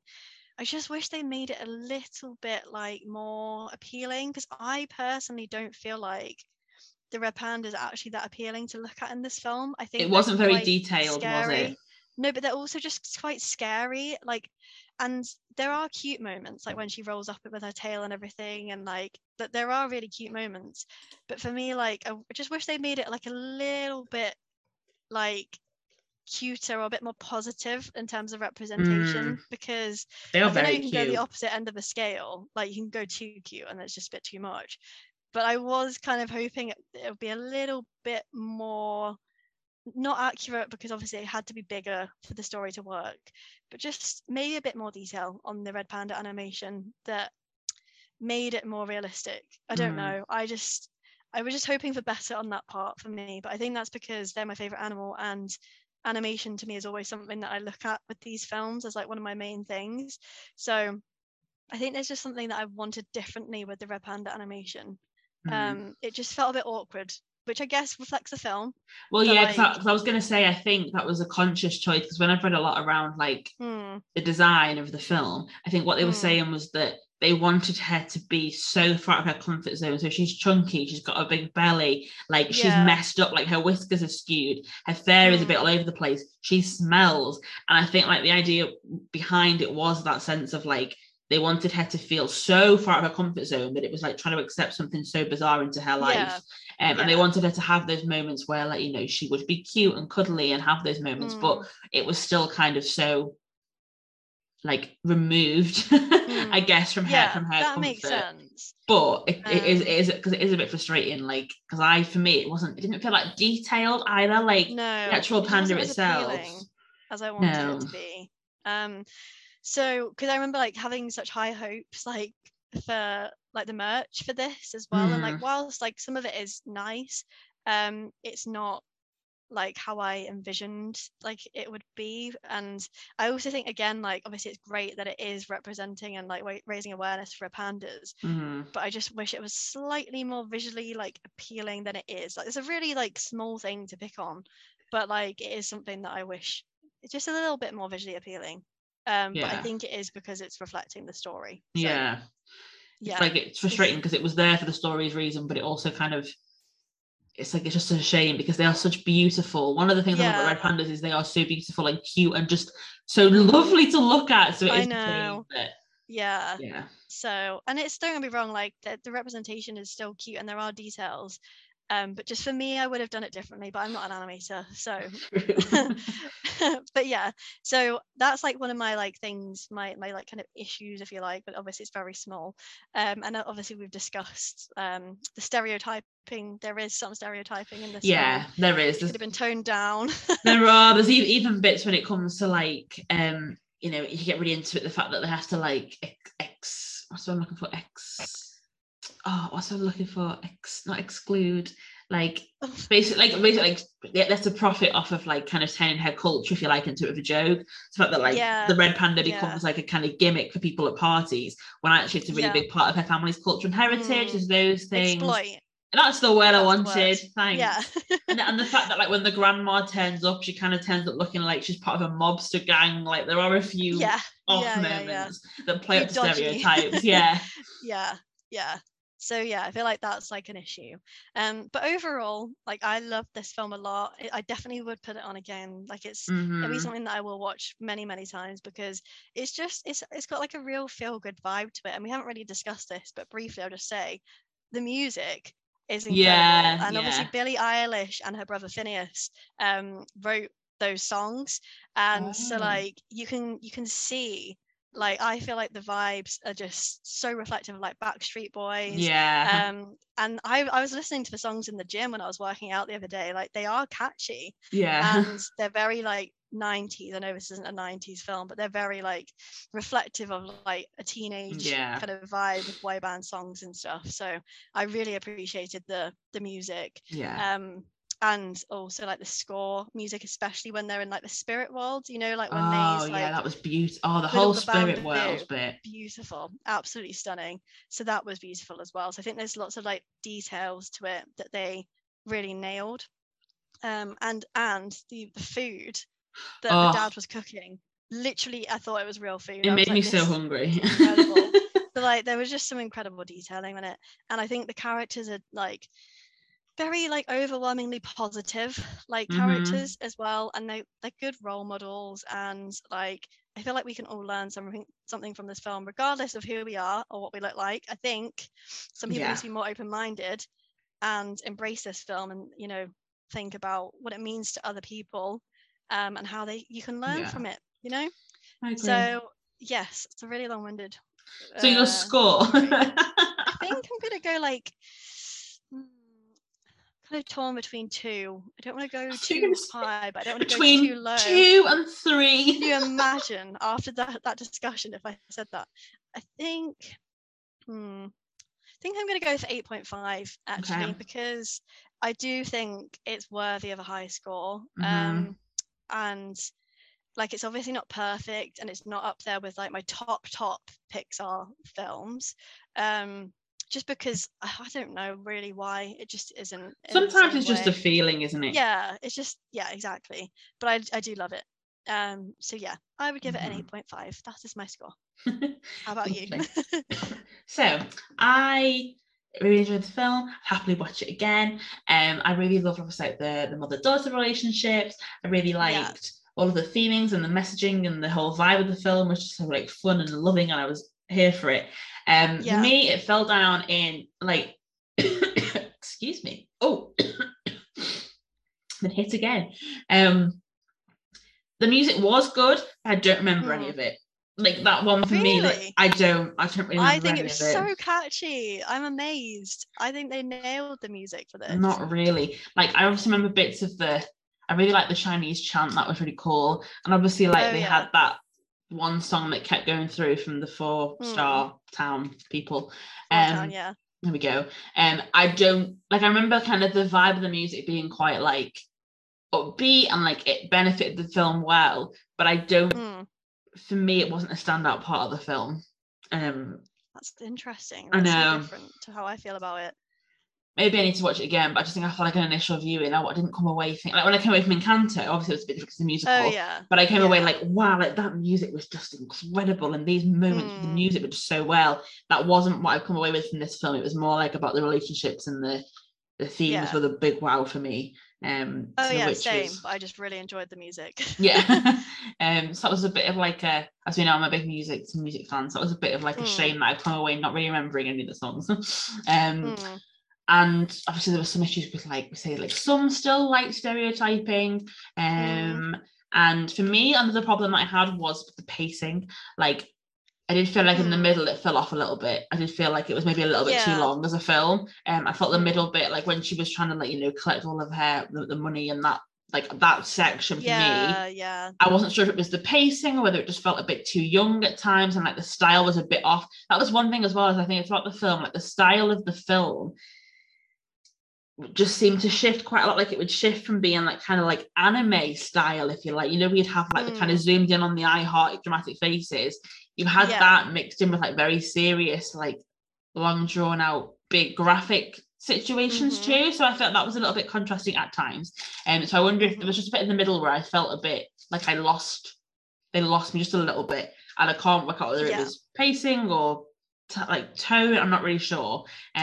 So yes, but overall, I did really enjoy it. I'd happily watch it again. It was a very feel-good film, and for me, one of my favorite moments in the whole film was where I really started to cry. Was when May goes and finds her mum in the forest in the spirit world as a teenager. Yeah. The creativity and the beauty and the originality of that scene was just stunning. And I think when you mentioned before about that balance between the parent and the child, that was just so innovative and so clever, and that idea of showing that actually like your parents were kids once too, and that, you know, parents are humans and they have their own stuff they're also dealing with, probably still from when they were kids. That for me was just, I was like, this is just so beautiful as an idea. And the fact that like May had, oh god, I'm gonna get emotional thinking about it again now, when the fact that May was like, come on mom, like it's okay, we can do I know, the fact that she was like supporting like her and she like lifts her mum up by the hands and walks her out of the forest. And honestly, that was one of the most beautiful moments I think I've seen in a film in a really long time. So that was a big, just beautiful. So my score with all of that in mind is I'm an 8. Because I think I really enjoyed the film. I'd watch it again, and the problems like Harold a bit were like only small problems, you know what I mean? Like it wouldn't stop me watching it again. So that's where I'm at number 8. Bless you. Thank you. I seem to have been hit by like a cough and a sneeze at the end, and they're so emotional. So that brings us to the end of the podcast for today, not forever. So thank you. So thank you for listening to this quite long, intense one. We hope you've enjoyed. I'm going to sneeze again, Rosie. Oh no. Oh, it's not going to go now. Oh no. I'll try my best. Sorry. Okay, so if you've enjoyed this episode and my sneezes, you can subscribe on Apple Podcasts or follow us on Podbean or kind of any other, Google Podcasts, Amazon Podcasts, all the places. Anywhere a podcast can be heard, you'll probably find our voices. So you can listen to us anywhere and everywhere. Following us is the best thing to do because you get notifications when our episodes are out, especially at the moment where they're a little bit less regular with like holidays and work schedules and stuff. Like usually we do aim for 2 every other week. We will release one at the weekend, but sometimes depending on commitments that can vary. So if you kind of want to be the first to know when our episode is out and live, following us is the best way to do it. Again, you can leave a review. We'd love to read them, and you can leave recommendations in there for any type of film or episode or TV series or songs that you want us to talk about. Pop it in a review, or you can drop us an email or a message via Instagram. Our Instagram is at Sprinkle of Disney Podcast. You can head there to see more fun facts, Disney quotes, find our merch, just say hi, get some behind the scenes insights there as well. And if you're a small business who would like to do some ads throughout the podcast that we do offer small business ad slots for small shops, Disney or non-Disney. So you can get in touch with us over on Instagram for more details there. Yes, and also, as Katie said, on our Instagram, there is, you know, pictures of our adventures that we've had and all of our favourite quotes. So it's just like a general hub of like all things a sprinkle of Disney. So it might add a sprinkle of Disney to your day. it might just. And coming up next time, we have a top 5 episode. So you may have heard some episodes in this format before. Like we've done our top 5 Pixar films. We've done our top 5 attractions in Disneyland Paris. So we basically have our list of our top 5 of something that might be like a sidekick. It might be like a soundtrack. And then we have to also guess what the other person their top 5 is going to be as well, and it's always a very funny episode. I think because you know some people like to cheat, and they do. Bung Morin can't count to 5 apparently. Also can't play the game at all, but hey ho, it's quite a competitive episode, as you can gather. But they're so much fun, and it's also funny to see how much we know about each other as well. So, and if you listen to our last episode, you're probably thinking, wait, wasn't top 5 supposed to be this episode? No. You're not wrong. But a schedule change because of life commitments. So you got a bonus. We didn't address that at the beginning. We probably should, because people were expecting a completely different episode. So that's next time. Don't worry. Gosh, we haven't ignored it. It's on the way, and yes, we'll be doing a top 5 of some description, but it's a surprise, which makes it more intriguing. So keep an eye out for that episode. But in the meantime, feel free to contact us on our email, asprinkleofdisneypodcast@gmail.com, with any feedback, any inquiries that you may have. Just feel free to send us an email or a DM. But from the both of us, have a magical rest of the day.